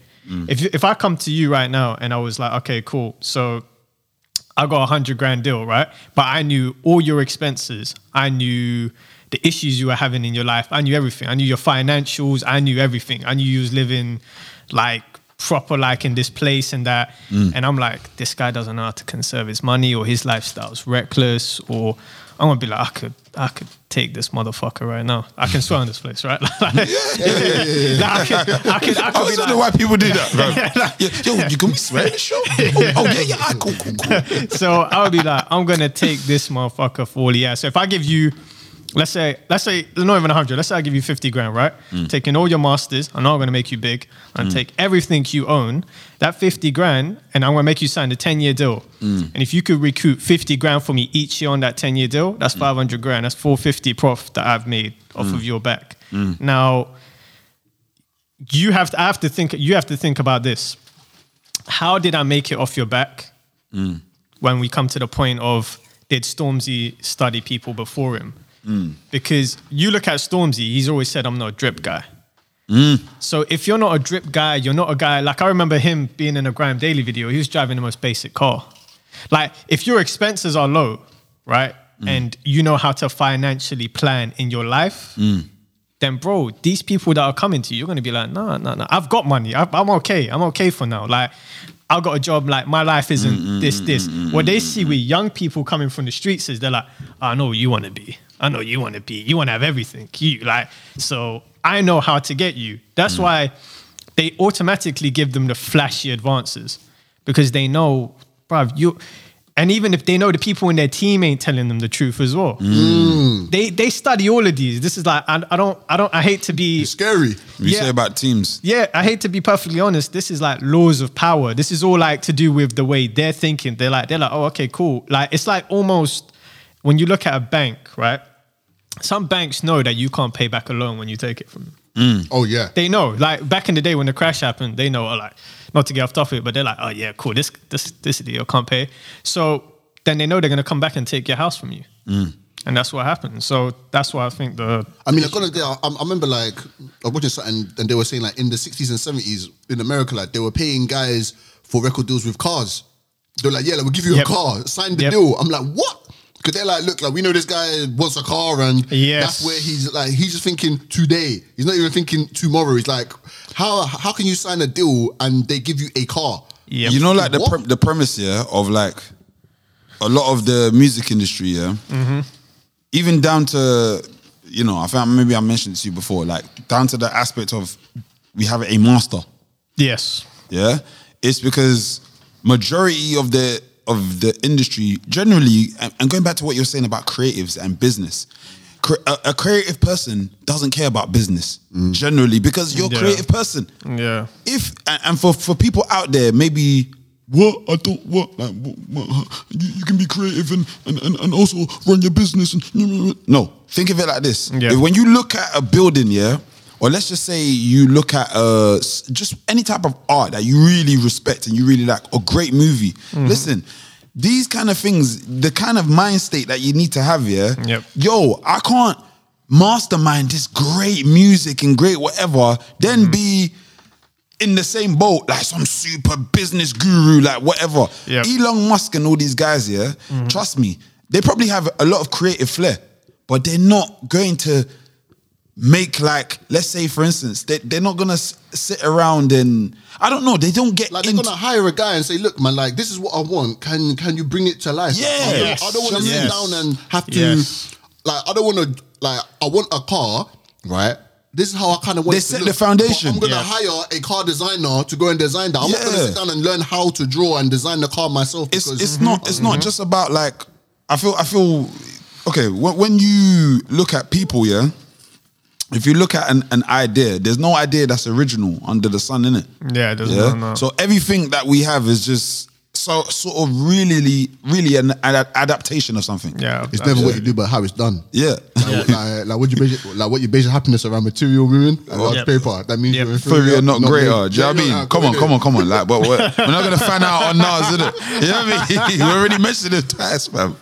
But like I say, from what I research or whatever, the music industry always understood that creatives are poor.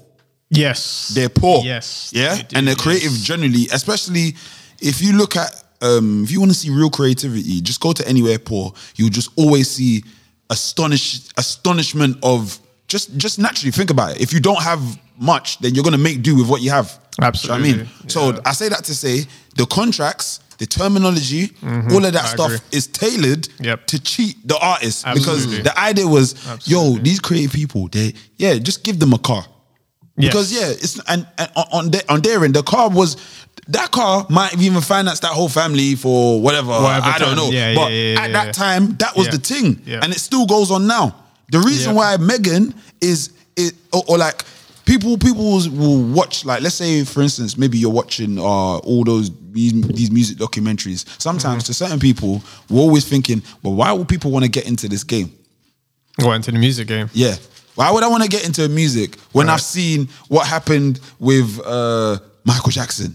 When I see what happened with Whitney Houston? When I see what... No. Okay, no, go on. Yeah. I'm just making a point, meaning I'm trying to say the allure, the reason why people keep going to it is because that passion and that dream, and there's always that opportunity of desperation in it. There's to me, once people are still poor, basically, brother, of course, there's always going to be opportunity. Someone can give you anything. Megan probably would have taken it, even if it weren't a rap deal. But here's 15K, go to the street every day for the next day wearing this. And she probably would have just done it. Do you get what I'm trying to say? Even though, this was a music deal, great, but she would have taken whatever because she was poor, she was desperate. Like, do you know what I mean? Like, but could they see her desperation as well? Most likely. Yeah, most likely. Yeah, just like what you said. It's interesting because, like, I don't know, like, it's like the idea that the record labels, like, they don't know what's going on, or they just come with this, but like, they are studying people. They're having meetings. Like, you know what I mean? And people will tell it all in the meeting, innit? Like, yeah, this is that, I live here, good live there, you know, like one bed, there's 5 people in one bedroom, so on and so forth, you know, I need this, I need that. Your socials tell it all. Yeah. Your socials are kind of the even your music, sorry. Your music will say it. Yes. Even your music will even say where you're coming from. So, yeah, like, you're right. Like, it's interesting. I would even go as far to say, like, it's become a standard now. Yeah. So whereas, like, they can literally get artists where it might not be as intricate as, they knew this, they knew that, but they've got so many of them that are in the same story. Yeah. Like, what's my girl? Oh, she's from this area. Oh, you already know the area, put 2 and 2 together. Like, do you get what I'm saying? And also as well, what you were saying as well, why a lot of people still want to get into it. Omar will probably attest to this, is that the record label knows that, you know, if you say no, there's another 1,000 people behind you ready to take that deal. Yep. So you know, you saying no, it's no sweat off it's no sweat off the record label's back at all. Like, it's just like, okay, well, it's like a conveyor belt. Next one. Well, yeah, that's why you have to. That's why when you know your worth, if you're a credible artist that, like, they onto you. That's the only. If you got multiple labels hollering at you, then you know, okay, cool. There's something about me that they clearly want. Yeah, no, but even if it's not multiple. Oh, you're saying just one label? No, even like, imagine now you have an artist, but you just know the artist is just sick. Yes. Anywhere, any person that sees them, anywhere they go, and you know, like, you got the artist that doesn't know versus the artist that understands that truly. So now when they're walking in a label, they kind of just know, like, as soon as they hear music, see music, you know, like, you don't even have to hear music. You might just look at someone and be like, what? Right, you got star quality. That's why I feel like people like Jay-Z were saying about Rihanna. Bruv, man just saw her walk in the room, it's 3 a.m, she ain't leaving. I have to sign her. She didn't even get an opportunity to go and other people go and bid on her or whatever. I agree, but then it's knowing your worth, knowing, like, can that sort of create illusion amongst an artist? Like, if someone's, like, not, like, Rihanna's an exception, right? Real Aura exceptions. But if you're looking at people that come into the industry, let's say you got, like, an average artist, and they're like, okay, cool. Well, I've dealt with this, where it's like, I've dealt with people where it's like, their demands is like, really, bro? Like, you're not seeing where you're at right now? Like, you deluded. know? Yeah, so it's like, and then, because then you might end up passing up a good deal. And then it becomes like, okay, cool. Well, how, do you get what I'm saying? There's like 2 sides to the coin. Also, as well, at the same time, I mean, can I say, I kind of want to say, if you're an artist and you got, you got the.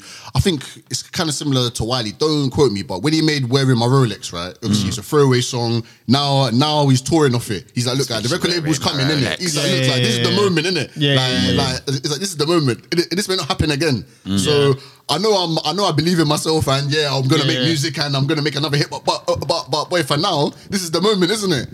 Like this is actually the moment. Like this moment I've been. So I'm gonna sign the deal, innit? Yeah. And I'm gonna do Heatwave, innit? That's basically what it is, isn't it? Like it's like okay, cool. Like, I'm gonna do that because just like what Omar's saying, like kind of understanding where you're at. You know who you are, but this opportunity, it may only come but once, innit? If you've done a song and it was a bit of a throwaway and it hits 2 million hits on YouTube, and now you got a few record labels hitting, you're like, But I know I believe in myself, like I'm gonna make good music, but boy, like this, I may not hit that again.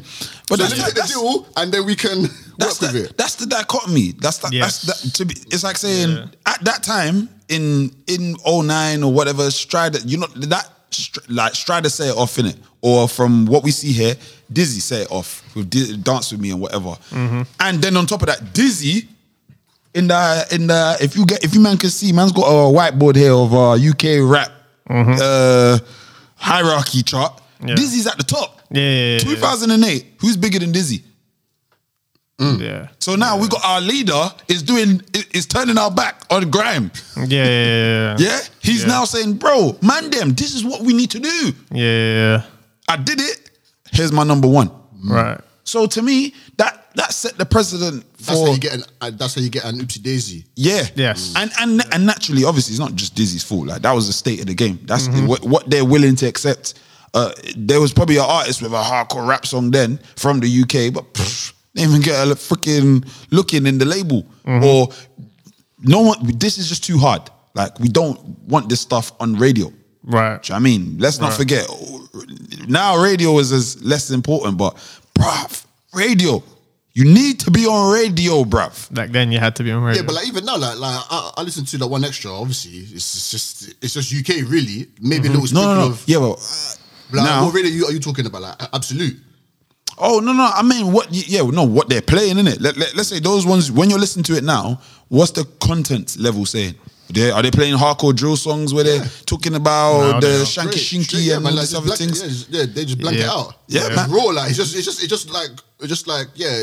regular, isn't it? I'm saying like a playlist. But before of course you wouldn't even get abundance. You wouldn't even get like even if there was 5 UK songs, they're not gonna play all 5 UK songs. They'll probably play the one artist. Play another guy and make it seem like like they just got the 2 artists coming through. It was literally Tinchy and Tiny. They would have seen. I want to go back on to what Omar said before, about how everyone's chatting about the masters and stuff like that. But then if the record label flipped it and was like, okay, well, you can own the masters, but now that you own the masters, like we're gonna give you this advance of 500k, but we need 50k every year. Now, does the person or their team know how to flip their own masters to make 50k a year to pay the money back? So now you own it. You can rap. You could even title your album "I Own My Masters," right? And try and sell it. But do you have the connections? Do you have the you know what I mean, to really flip it, to get it on radio, to get it to spins, to go and get the live show, to go and have you got a management team? Have you got a tour manager? Have you got all this kind of stuff there? You know, you own the masters now, but I've given you this money to go and produce your music and to go and tour and stuff like that. But I need that money back every year. 50k, even something as 50k, can an independent artist say, I know how to generate? I'm not. Well, of course, there are some artists out there that can do that. And that's why their deals will probably be better. But for something like 50k, you as an artist making music, have you even made 10k in 1 year just off your music? Yeah. Some people I've never even been paid for their music or even received a penny for their music. So it's like what Omar saying. You can't come to a record label saying, I want to, mate, you just got to take what you're given. When it comes down to that, like you haven't made a grand off your music in your whole life, and you're saying I want 50%. Are you crazy? It depends though. Okay. It depends, man. Everything to me it's just case by case. So what does it depend on? Because like with that scenario you just said, in my head, that means the label see value in the masters. Yes, 100%. So that means Yeah, like man's like I'm assuming there's something going on for that masters. Meaning, if I took it and did it on my own, I would have obviously the other side is I'd have to be on point with my business, innit? I probably like naturally most artists can't do what labels can do. Like that's for sure, innit? Yeah. So we know like or even like or publishers, should we say? Because obviously they're the ones who are gonna take masters and exploit them, try and make them generate income and things like that. Yeah, but I would say in that situation, yeah, like if think of it now, think of like D Block Europe, yeah. Mm-hmm. If they now went to their publishers and said, yeah, we just want all our catalog, we're buying back all our masters, or what? No, forget that. Just your situation. The label said that to them. Hey, you want to own your masters? This is how much it is. This is what we do. Da da da da da. Yeah, like in their eyes, of course, they're gonna know what to do with it. But yeah, obviously they're in a position like now they're in a position, like their deal. Are they signed yet?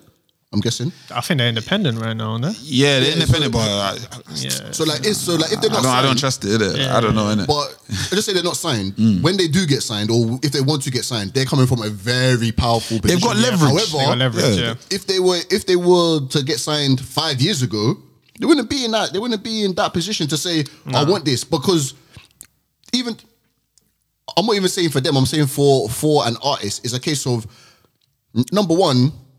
Even as the artist, do you even want the headache? I don't even want to have to talk to publishing. I have to publish my own music and master stuff like that. I just want to make music, right? That's what I love. I've got a good team behind me that make sure that I don't completely make like the wrong choice. But in terms of, I'm happy to be in the machine. That's basically what it is. I'm happy to be in the machine. Like I want to make the music. Like, you know what I mean? It's not a case of. I mean, I'm gonna be telling me about what's it like LMA and what's it? DJ Master just DM'd her. Yeah. I said, yeah, cool. Said, she ain't thinking, I can only imagine, she ain't thinking, oh, well, like, what's the deal saying? She's like, okay, cool. Like, you know, I've been doing this music. Like, you come with me with a good deal or a good offer, I'm happy to just go on. You know what I mean? Like this is my opportunity now. I'm not even trying to be like, I mean, of course I wasn't there for the discussion, but he DM'd her and he signed her. So obviously she has value. He saw something in her. She may have known that, or she may not have known that. But it wasn't a case of, from what I can understand, it was a smooth transition. Yeah, I want to sign you. We meet up, and then I'm signed. There wasn't any 6-month negotiation and stuff like that. There wasn't any of that. Like it was just smooth, so on and so forth. I don't know what deal that she has, but I think what Omar was mentioning before is if you're an artist and can you really depending on your position, can you really demand all this kind of stuff? Because obviously the label's looking at you going, mate, even this other guy wasn't even demanding all of this stuff, and he's even bigger than you. You know what I mean? So I don't understand where you're coming from. Like it's a bit, you know, in terms of knowing your value, what are you measuring it off? Like your value. What is the metric? Is it hits on YouTube? Is it money that you generate? Is it Instagram followers? It could be anything. Value? Because one, what if you don't have a team? You might not have the team that you don't have no understanding. I think like what I'm more saying is, because it's like saying you don't just want to take anything anyone says. LMA was doing her own thing before, and Mustard's come along and given her a deal. She should not just take it. Do you know what I'm saying? I'm not saying that's what you're saying. Yeah. I'm just saying, nah, it's not as bleak as that. I personally feel it's literally, I tell every artist, it's case by case. It is case by case. Yeah, your situation is different from the next one. Yep. So in that situation there, yeah, maybe like she only had 2K followers on Instagram, but whatever, like she used to do a lot of shows, so she got some serious network of people that watch her, whatever. So she's got a chance to promote herself and I don't know, whatever her angle is, or just the fact of she's that good. Like she's making music. Every time she makes a song, it's like it's just Like one time I was watching this thing about Emily Sandé and is it Glenn Atkins? I'm not too sure about what that situation What's their label? 1972 or something like that? Who is he anyway? Well, they signed to Sony. Who? Emily Sanders. She's signed to Sony, is it? Or yeah, but it's is it her label or the guy? No, the guy. He's an A&R. He's a big A&R. His label. Okay. It's Glenn Atkins. I think I might have it wrong in it, but it was a conversation with Chucky.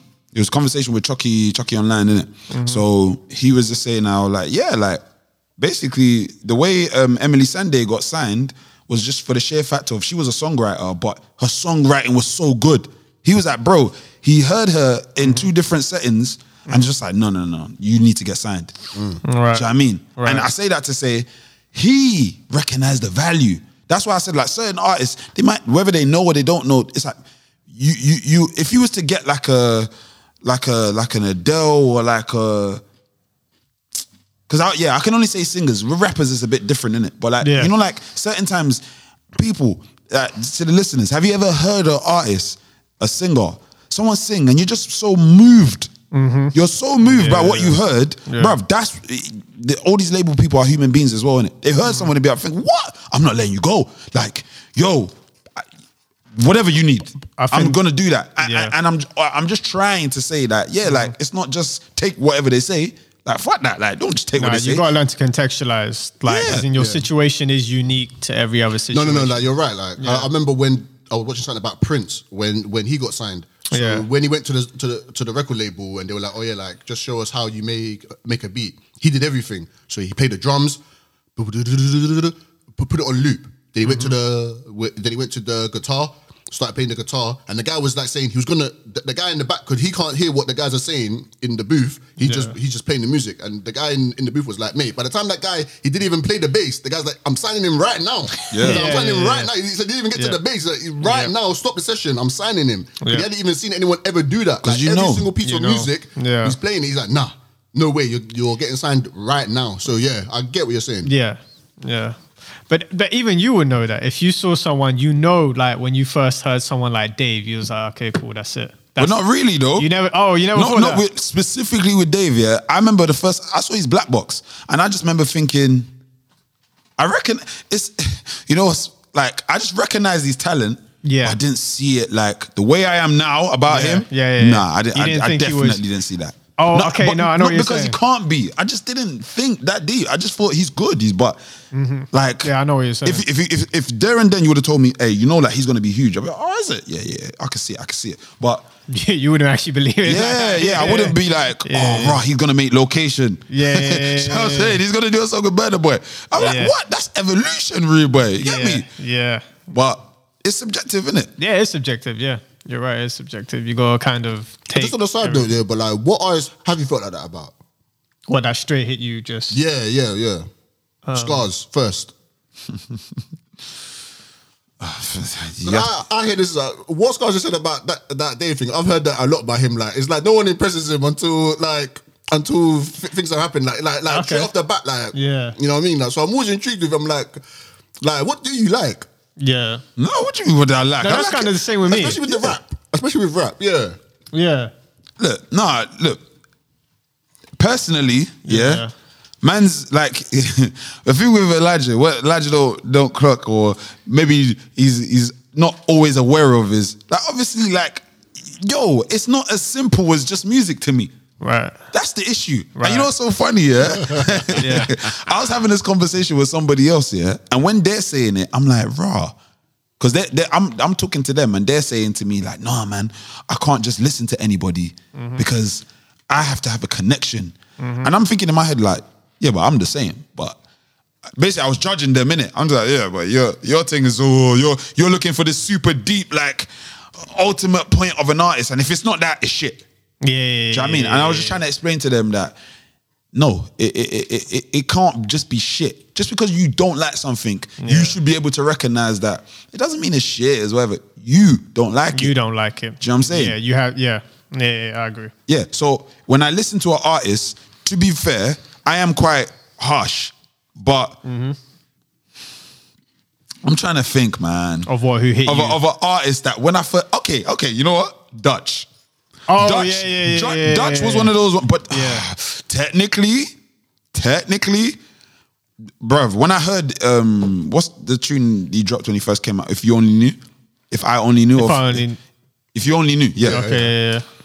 I already knew of Dutch, like prior. I didn't even know he was Thingy's sister. Do you know what I mean? Yeah. I literally liked his voice. That's one thing I remember. His voice was, He had a song called Say Nada. And I remember like, there was a shout out to Karma Cruz, female producer. She's hard from the UK, man. And that was the reason I found that song, because I was following her and I was like, right, let me see all the songs she's produced. And I was like, right, like, Dutch, is this you? And, say no. I was like, bruv, what the fuck? Say no. I was like, bro, this guy's voice sounds like it's been through some war zone, fam. Like, bruv, even then, like, his voice was a mazza, fam. Yep. Do you know what I mean? And that was how I discovered him. So I kind of, I'm just honest, people. Like, I could just, it's whatever. It might just be extra info, innit? So basically, when I saw that video, I was like, oh, my man, he's still on it, bruh. And I heard that song and I liked it straight. I was like, nah, this is tough. Yeah, do you know what I mean? yeah. And a good story will always win with an artist. That's why you get, being an artist for longevity works. Meaning, think of it now. I heard him whatever time I heard him, and I'm like, wow, from them, that was like 2-3 years ago till now. Bro, like, my man, you build, that's how artists get your connection, innit? You know what I mean? Yeah. But anyways, go on, Omar. Who have you heard? I'm gonna lie, I think Dutch was the same one. But I think the reason I say Dutch was the same one for me was the same reason I thought Pop Smoke was really good on, like, when I heard Pop Smoke, it's that voice. It's that one time, like, if you heard DMX the first time, it's the same thing. It's like that voice where it's like, Just grabs you. That's it. You know that, because that beat right now, that beat that Dutch raps on, and that sort of drill sound, and that needs a specific type of vocal.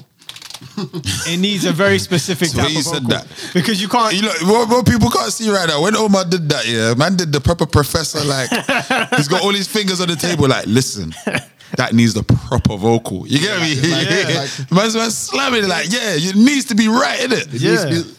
A specific type of vocal can only go on that kind of thing. Like, Not anybody, you know. That hits off, because you remember, if you put 10 people on that track and then all of a sudden you hear Dutch and you're like, okay, cool, no, that voice is made for that beat.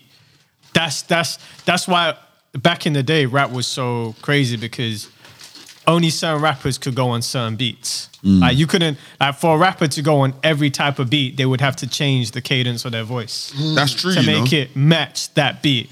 Which man like Drake does. Yeah. Drake's in the, like, I remember, like, if you listen, like, when I listened to Kendrick could literally match his voice to any beat he was going on. I think he learned that throughout the time he was rapping, like, especially on Good Kid, Mad City, when you hear the switch in. Oh, okay, he can go from emotional to aggressive To the singy, high-pitched, funkadelic, Prince stuff. soft. I don't know what that is. And that's the thing. I think a lot of artists, they that's the science of it. That's when it's like, even with Dave's album, like, from when you go through the intro and he's like, nah, man, his voice is like proper rough. Then when he gets to the storytelling part, it's very, like, sort of soft, and it's trying to explain something. But that's the science of when you make music and all that stuff. what do you think that he could put someone in a box? Like, so say for someone like Dutch with his voice, like, it's like people be like, no, like, that's just what I want to hear. Dutch just go off, and like, I don't want to hear storytelling from him, or I think don't he wanna needs hear, you know what I mean? Like, I'm not saying that you can't do it, but like, as an audience, I think you need a box. Yeah. Sorry, people. I personally believe everybody needs a box, because we're gonna need to box you. And when I say that, I just mean just a general kind of way where we can just position you. Just as an audience. Like, simple as. Think of just having a playlist. No, if you're just all over the place, I can't. but how about like Drake? Yeah, but even I feel like Drake, again, enigma, man. Or like Drake is starting something new. Drake is like this new artist of like the anything artist. Like, he does everything, but he's rare. He's so rare. Like now it's becoming normal. Like, you hear an album and you like, I hear this. I've been hearing this a lot with Heady's album. People be saying stuff like, yeah, man, like, they feel like he's just got bare different vibes in there and whatever. Well, you know, that's just where it is now. That's isn't necessary, it? That's the standard. That's necessary, I think, especially when you go to a certain point. And you're trying to sell albums. I think that's the problem. When you're trying to sell albums, when you think of an album, you're thinking, oh, bruv, there has to be a song in there for everyone. But you have to do it in your own way. You can't just say, okay, I'm going to go make some super love tune. Do you think Fredo needs that? What like, needs what? Just like he needs a song that everybody's gonna like. on his because sorry, he's got a new album coming out. Yeah.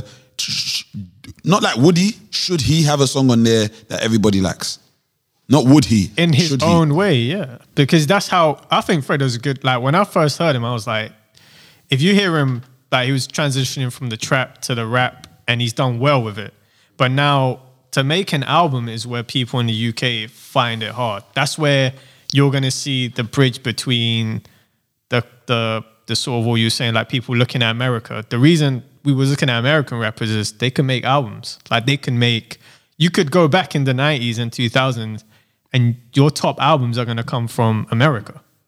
No, of course. You get what I'm saying? They invented the thing, innit? Yeah. No, but they invented the thing, No, innit? they did. But this is where we can now say, okay, cool. How does UK take away, or how do we now say, okay, cool, create this concept of we're the shit? So when you heard Dave, right? When you heard Dave come out, he said Streatham. He made a song called Streatham. That automatically that makes you know now, oh, okay, bruv, there's a place in London called Streatham. Now, if so many rappers started like repping their ends, but they're doing it in such a way where it's like the way Kendrick did it on Good Kid, where it's like Compton, you know everything about what this guy's trying to say about his area, the lifestyle and all of that. Now, if you transition that more into UK culture and then UK albums, and it's like they're talking about, I don't know, let's say Harrow Road or this place, that place, but you're going through the whole environment in an album. And you can still include everything in it. You can still include love songs. You can still include aggression. You can include, that's a whole part of an album. That's a story. But that's where I think the line right now is, that's where the UK needs to come and stand out, is on that part where it's like that piece of work, it blows your head away. Like it's just like, so it's a transition from like a good rapper to a good artist. Yes, that's the basic. Yeah. Okay. Yeah. You know what it is? It's like I agree. The only thing I just think of it is it's something I saw like Jay-Z. There's a guy I was following called Dorian Music Group 82. Yeah. And he does these videos where he'll just analyze music business stuff or whatever. Jay-Z's talking about Rihanna and how like he's the best at sequencing albums. Well, he's the best at sequencing. Jay-Z saying, Jay-Z. I'm the best at sequencing albums. If you listen to... What does he mean by that? Sorry. A sequence, like just a track list. Like A&R, is it like A&R in a way? Like executive producing? Yeah. Sorry, yeah. A&R and executive producing. I agree with that. He's controlling the album. He decides what song is number 1, what song is number 2, what song is number 3, what song is number 4. That the structure of the track listing, basically, that's what we call sequencing. So like, he basically says, nah, man, I got the best of all time. You know, that album's flawless. There's no skips. You know, da-da-da-da-da. And he basically described this thing called an arch. He goes, every album should have an arch. And he just made basically like a peak, innit? He goes, the album should take you from a kind of a cool point to a high. And then he said the last song has to be killer. Right. He goes, your last song should always be a killer.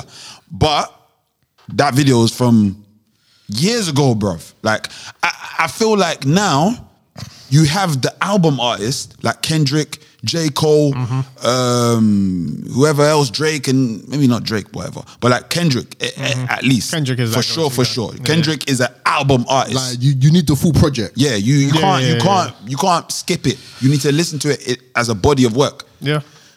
That time has changed now because now the consumers, they're not, bro, if you give them a project, bro, they're giving you, the artist, one opportunity. Bro, I'm gonna play a couple tracks. If man don't like the first thing, bro, dead this, bro. Here's a point I was gonna make about that. The thing is, with Kendrick as well, he has a specific amount of tunes. I think here's the thing as well. If you put an album out, you can't say, bro, put 20 tracks out there. That's not... It's almost like, calm down a bit, innit? Like 20 tracks is a lot. Like if you're trying to make a very good project. That's why when I was very surprised people didn't take his... I think Dave kind of... I don't know if Dave did it on purpose, but it's like when Kendrick did the whole 12 track on Good Kid, Mad City, I think he was laying out the foundation. Is it 12? Yeah, it's 12, yeah. I hear what Omar's saying. I remember Nas Illmatic. the number one thing I remember about that album is that he only had 10 tracks. There we go. That is one of the things I remember so young that people made such a big deal about. They're like, only 10 tracks. Right. On the album, it's an album, you've only got 10. And there's only one feature. You know what I mean? So there was like raw. So it was just like, it was like that. Yep. And similar to to go back on what Scars was saying is that, but Psychodrama was a bit of a journey though. And people respect that and listen to it. They listen to the whole album. Yeah, but that's what I'm saying. So to say that album can't do well, it did well. No, I didn't say it can't do well. But you're saying you're matching it to the specific artist. That's what the masses will give you chance. I'm saying, like, even before it got to that point, he's an album artist to me. Who, Dave? Yeah. Dave is the type of artist, people want an album from him and they're happy to wait from him. That's why you can look at like certain artists, look at their trajectory of how they promote themselves, how they market themselves. Dave aligns with his American counterparts that do the same. He doesn't really say much on social media. He can kind of make a tune when he wants. He does, like, he's quality. That's, when Dave is dropping something, it's like, oh, Dave is here. Whereas AJ Tracey, bro, he's gonna keep dropping tunes in it.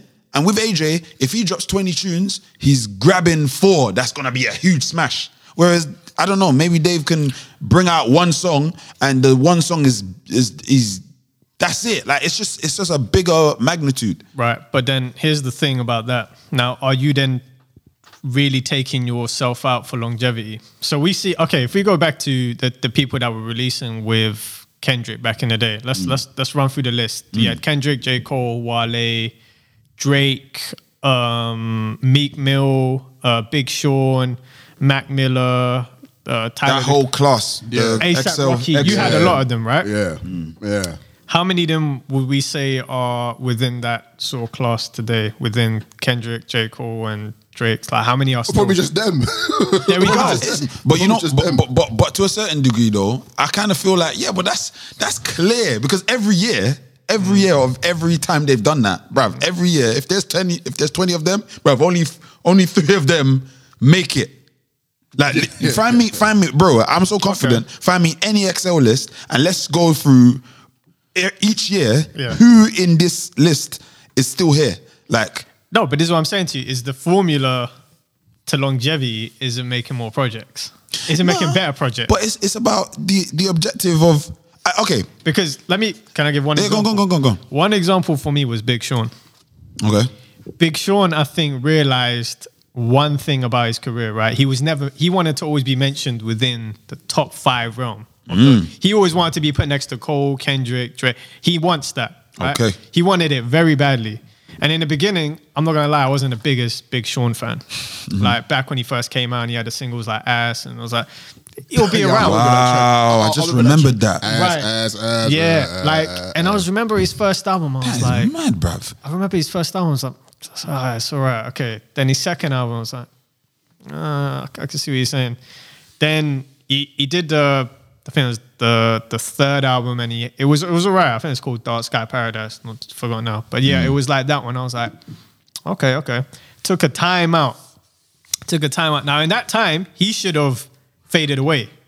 I think it was like 15 or 16. He should have just was his last project, and then he was like, he should have faded away. I remember DJ Akademiks was on his case. Yep, everyone was on. He was on his case. Yep. For what? Just being like, he gave him like the award of like the most average rapper of all time. Right. Something like along them lines. He was just like, people were counting Sean out, and guess what? Detroit 2 dropped. Everyone's silenced. Because the project was like, oh my God, now we can put you back in that realm. Now we can say. Yeah, but okay. I think I'll tell you what I think I'm trying to say. Yeah. Like, I feel like those artists. I think what I'm trying to evidently put forward is you got 2 types of artists in it. Now, if you were worried about like how you're gonna sequence your album and creating the body of work, basically it's not that deep no more. Oh, to people, yeah. I know it's not that deep. So a wide audience. Yeah. Meaning, if you want to position yourself as an album artist, then that's what you will be in it. Like the Daves, like your even the J Hus, man. Yes. These people expect projects from you, But and they expect the quality. Yeah, expect quality do you know what I mean? from them, They expect the quality. But what I say as well is some other artists, people don't have to expect. They don't expect it from It's them. like a car maker, innit? Like, but you got Vauxhall and you got Bentley. You know, Vauxhall will come out with 12 cars a year. Bentley, maybe once every 3 years, just one car. Right. Yeah. Right. Like we just upgraded the wheels. There's a key for that car. You know what I mean? Like we just upgraded. You know what I mean? Just like the seat was leather, but we were getting the leather from India, but now we're getting it from some next country. Anything. A slight difference. difference. The quality from Bentley. I don't need them to drop 12 cars a year. You know what I mean? But obviously, Vauxhall. You know what I mean? Like, I'm upgraded every 3 years. Yeah. You know what I mean? Like, that Bentley's going to be on the driveway for the next 50 years, like, where the Vauxhall's getting sold immediately. Yeah, you know the values, obviously, it's a little bit different. Yeah. I think that's a way that I have it in my mind of what you're saying. There's some artists that they need to be producing every month, or they need to have a new song. They just need to, and that's no shame to them because they're making money, they're in the business, they're living their life, and that's how it goes. But there's some artists that can afford to every now and again, you know. Most artists would love to have that, where you're just dropping music when you actually feel like it. I think you have to put yourself in a certain position to get to that, though. You have to be like the Russes and the Nipsey Hussles when he was around and all of that to make it happen. But it's like going into the game like that. Like you have to go into the game saying, look, this is how I need to be. Or is it more of a record label saying, look, you got to drop the song now? Or how does it work? Is it the artist or record label? So you're saying about AJ Tracey, the record label saying he has to drop it every month. Like we need you getting a radio spins monthly. Or is he saying, I just want to just release this music and just drop it consistently? Like, that's what I want to do. Well, obviously, who knows, innit? But I'm just saying. I think it's a mixture because I feel like the artist you are that dictates everything else. So, like, obviously, your own experience as well. So maybe like someone like AJ Tracey, in my opinion, like he gives me the energy of. Yeah, he's kind of open to trying this and doing that. Or he's just open to being more commercial. Like, just as an artist. I think that might be his lane. Yeah, he's open to being more accessible. Music that has less, it doesn't have to have this super substance and depth. Like, he is okay to make that decision. Dave wouldn't do that.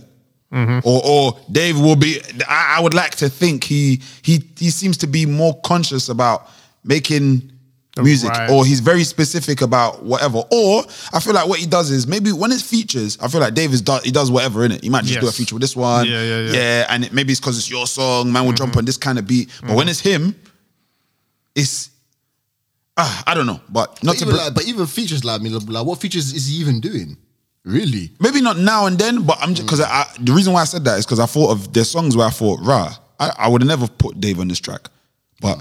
I feel like it's only when he does features, I see him doing that. He would always go on someone else's song and go on a beat like what? Like 1800, and I thought it would be on that. What's the one he did with D Block Europe? Like, I just never thought he would jump on that kind of beat. Like, I was like, do you know what I mean? But he's showing, and I just remembered something that he said in regards to what you said, Omar. His manager was being interviewed by Chucky. And he was saying how, like, with Dave puts himself in uncomfortable positions. That's good. That's good. As an artist, you have to do that. Yeah. I think I've got a hood story today, innit? So cool. We're getting close to the end, but yeah.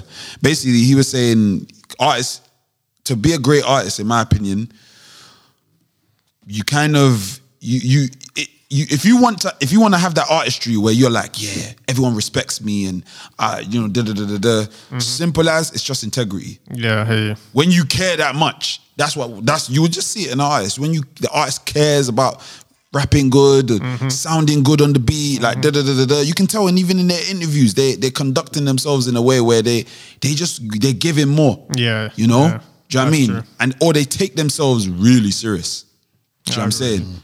So there's artists who come with straight business, even from their parents and their environment. Maybe their family had a music background shop, or whatever. So they come with that energy where when they're doing music, it's it's a sole thing of like, nah, like sometimes I see it with certain people. It's like they see the business, they see money before they see anything else. So they're like listening to the song, looking at the artist. They're like, yeah, but why haven't you put the song in here? Because like those kind of people, this kind of genre. And I'm like, oh yeah, it's true. Yeah. But that's because the realm, the realm of their head did it. Yeah. Like I don't know, man. Like, so what's that hood story you got on? Yeah. Yeah, like this one is to be honest, it's not as lighthearted normally, yeah. But cause Omar's here, and sounds like I was about to get deep. No, it's not. It's like it's half. Yeah, it's mad. But I think both of you have heard this, but yeah, man. Basically, I won't say the artist's name in it. Yeah. Oh God. Uh-oh. But let's just say, yeah, like. Earlier, when we first were starting it, like obviously, like, you know, probably we'll try and get Omar back in because to be fair, we didn't really dissect the publishing thing, innit? Do a part 2. Yeah, we'll do a part 2. Yeah. But, you know, growing up, if you grew up in, when I was talking about impoverished areas and things like that, like if you grew up in certain places, you're from a certain environment, and that means certain mentality, you know, and everywhere you go, you're using that mentality. Like that's what you're doing, isn't it? When someone's confronting you with a situation, you're just reverting to exactly what you know or what you think is best to address the situation. Yeah. So a lot of us, when we're young, too many things are normalized in the ends, man. Yeah. I mean, a lot. Like there's a lot of things like violence, drugs, crime, yeah, money, sex, every single vice, I would say. Vice that I've just named or whatever. It's all issues in the end. Like these things, they turn, instead of them to just be standard things as they are, they become everyday vital things. People are actually using violence every day to make money. Someone's using crime every day to feed themselves. Yep. Someone's using sex every day to get themselves in a good point. So I said all of that to say, like we were just young kids that were just we were dumb, innit? Like straight up, we were dumb, and it's mad, innit? But anyways, you lot won't even know the artist anyways, so it's cool. So take it back to 2007, 2006. Yeah, this is still kind of a bit of a Hugo Boyd story and all these kind of things. Actually, it's not. It's just that was the same realm of time, innit? Like, so you guys basically, it's a point where like man's a bit hot at that point of time, innit? Yeah, well, break it down, innit? For people that don't know that period in time, just take a minute, just break it down. Basically, I had a song. I was a rapper. I had a song on Channel U. Yeah, when Channel U was back on satellite TV, whatever it's called. And yeah, man, the song was called You Got Boyd. It went to #1, did its thing, and it did a lot for me, personally. Like, it did a lot for me, like, all my life. That's like one of my quote-unquote legacies.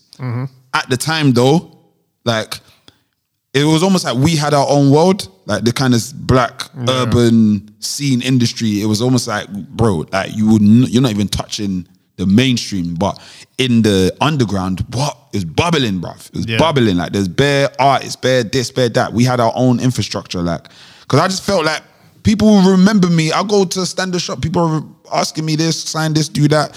So whatever. So now, I'm linking this girl. She's a lot older than me. Yeah, so at the time, oh wow, that was like a big deal. She's only 2 years older, but whoa, man, got older woman in that, like whoa, like yeah. And I remember like spending time with her, like, and I just remember like just being infatuated, thinking, hey, bruv, man, I want to beat this thing, bruv, I want to do my thing, but it just never happened like that. To be fair. Oh, okay. But let's just say this day, it felt like it might have. Yeah. Right, so let's just say we're chilling. I remember like I didn't have college this day, innit? So I was just chilling. You know them days there, man. You ain't got no peas, man. Where you lot there, man? We're just listening to the radio. Just got the EMA money, bro. Yeah, bro. Do you know what I mean? £30 a week went a long way. Get me? Not even getting to the quick. Big up Ken Livingston, bro. Yeah, big up Ken Livingston. Man said Ken Livingston, bro.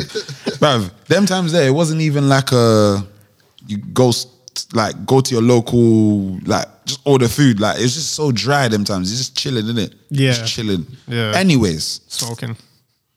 But you know what I mean? No, actually, I tell a lie. Them times there, I never smoked. Okay. I never smoked, to be fair. Yeah. But, yeah. My boy calls me out of the blue. Yeah. I'm with her. I'm thinking, it's me and you, whatever. Like, let me answer my guy, innit?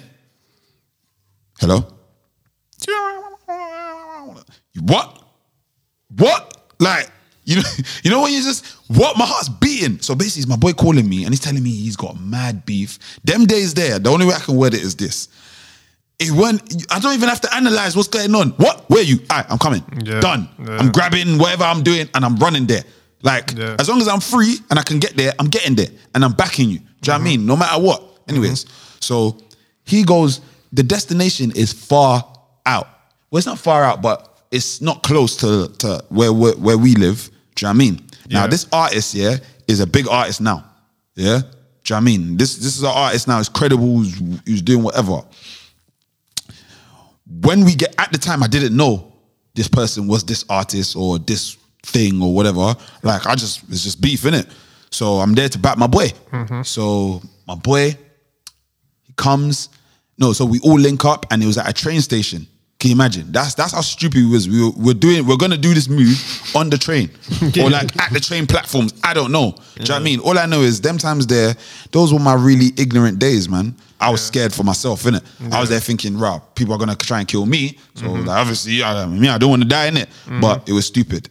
So, yeah. And I remember I was wearing a hoodie and I told my boy, I said, listen, if man come there, yeah? Oh yeah, by the way, he had said, that they rushed him. They rushed him, they beat him up, and he basically is by himself, and it's been like that for the last week. The reason he's on it today is because he's thinking like, he's gonna leave the college. So obviously he wants to just leave out with a bang, innit? Okay. So I'm thinking, yeah, cool, let's do our thing, innit?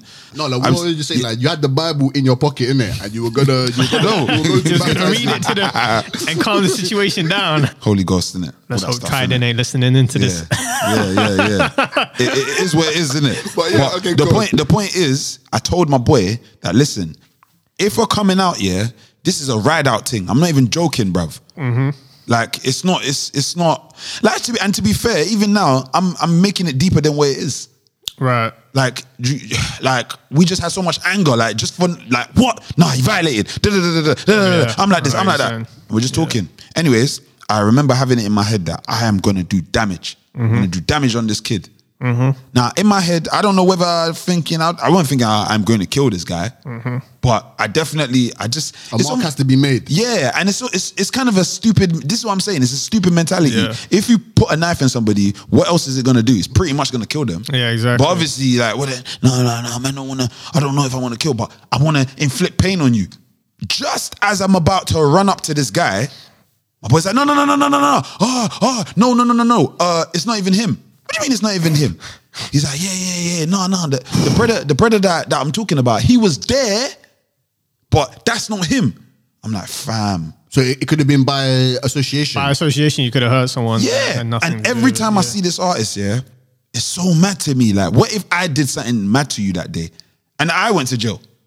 Yeah. Forget even what, I'm not even thinking like, what he's going to do afterwards or if he survives. It's like, but just imagine I did something and that was the whole, it just changed the whole trajectory of my life. Like, this guy's plan. Boy. But yeah, no, that's I think that kind of wraps up with what we were saying earlier with the whole beef thing and so on and so forth. Like, I mean, you know, when years go by and time goes on, you look back on it and you're like, it wasn't even worth it. Yep. It was stupid. You know, it wasn't even worth it. But you need time and energy and space and years and maturity to really look back and be like, you know what? I'm just happy that I'm here now, got my friends, family, and I'm just getting on with my life because that, where I was back then and the mentality I had back then, I don't even recognize that person anymore, you know? And of course, I say that to say, there are some things that people have done and some people are no longer here and stuff like that. And it's easy for me to say, oh yeah, you know, get over it. I ain't even saying get over it. But I'm saying that hopefully with time, you can live your life and do better for your life, because if it is for someone who has fallen, they would want that for you. Absolutely. Nothing more and nothing less, man. Swear down. Where? That's the way Homo gave me that look, man. It's like, boy, this thing done now.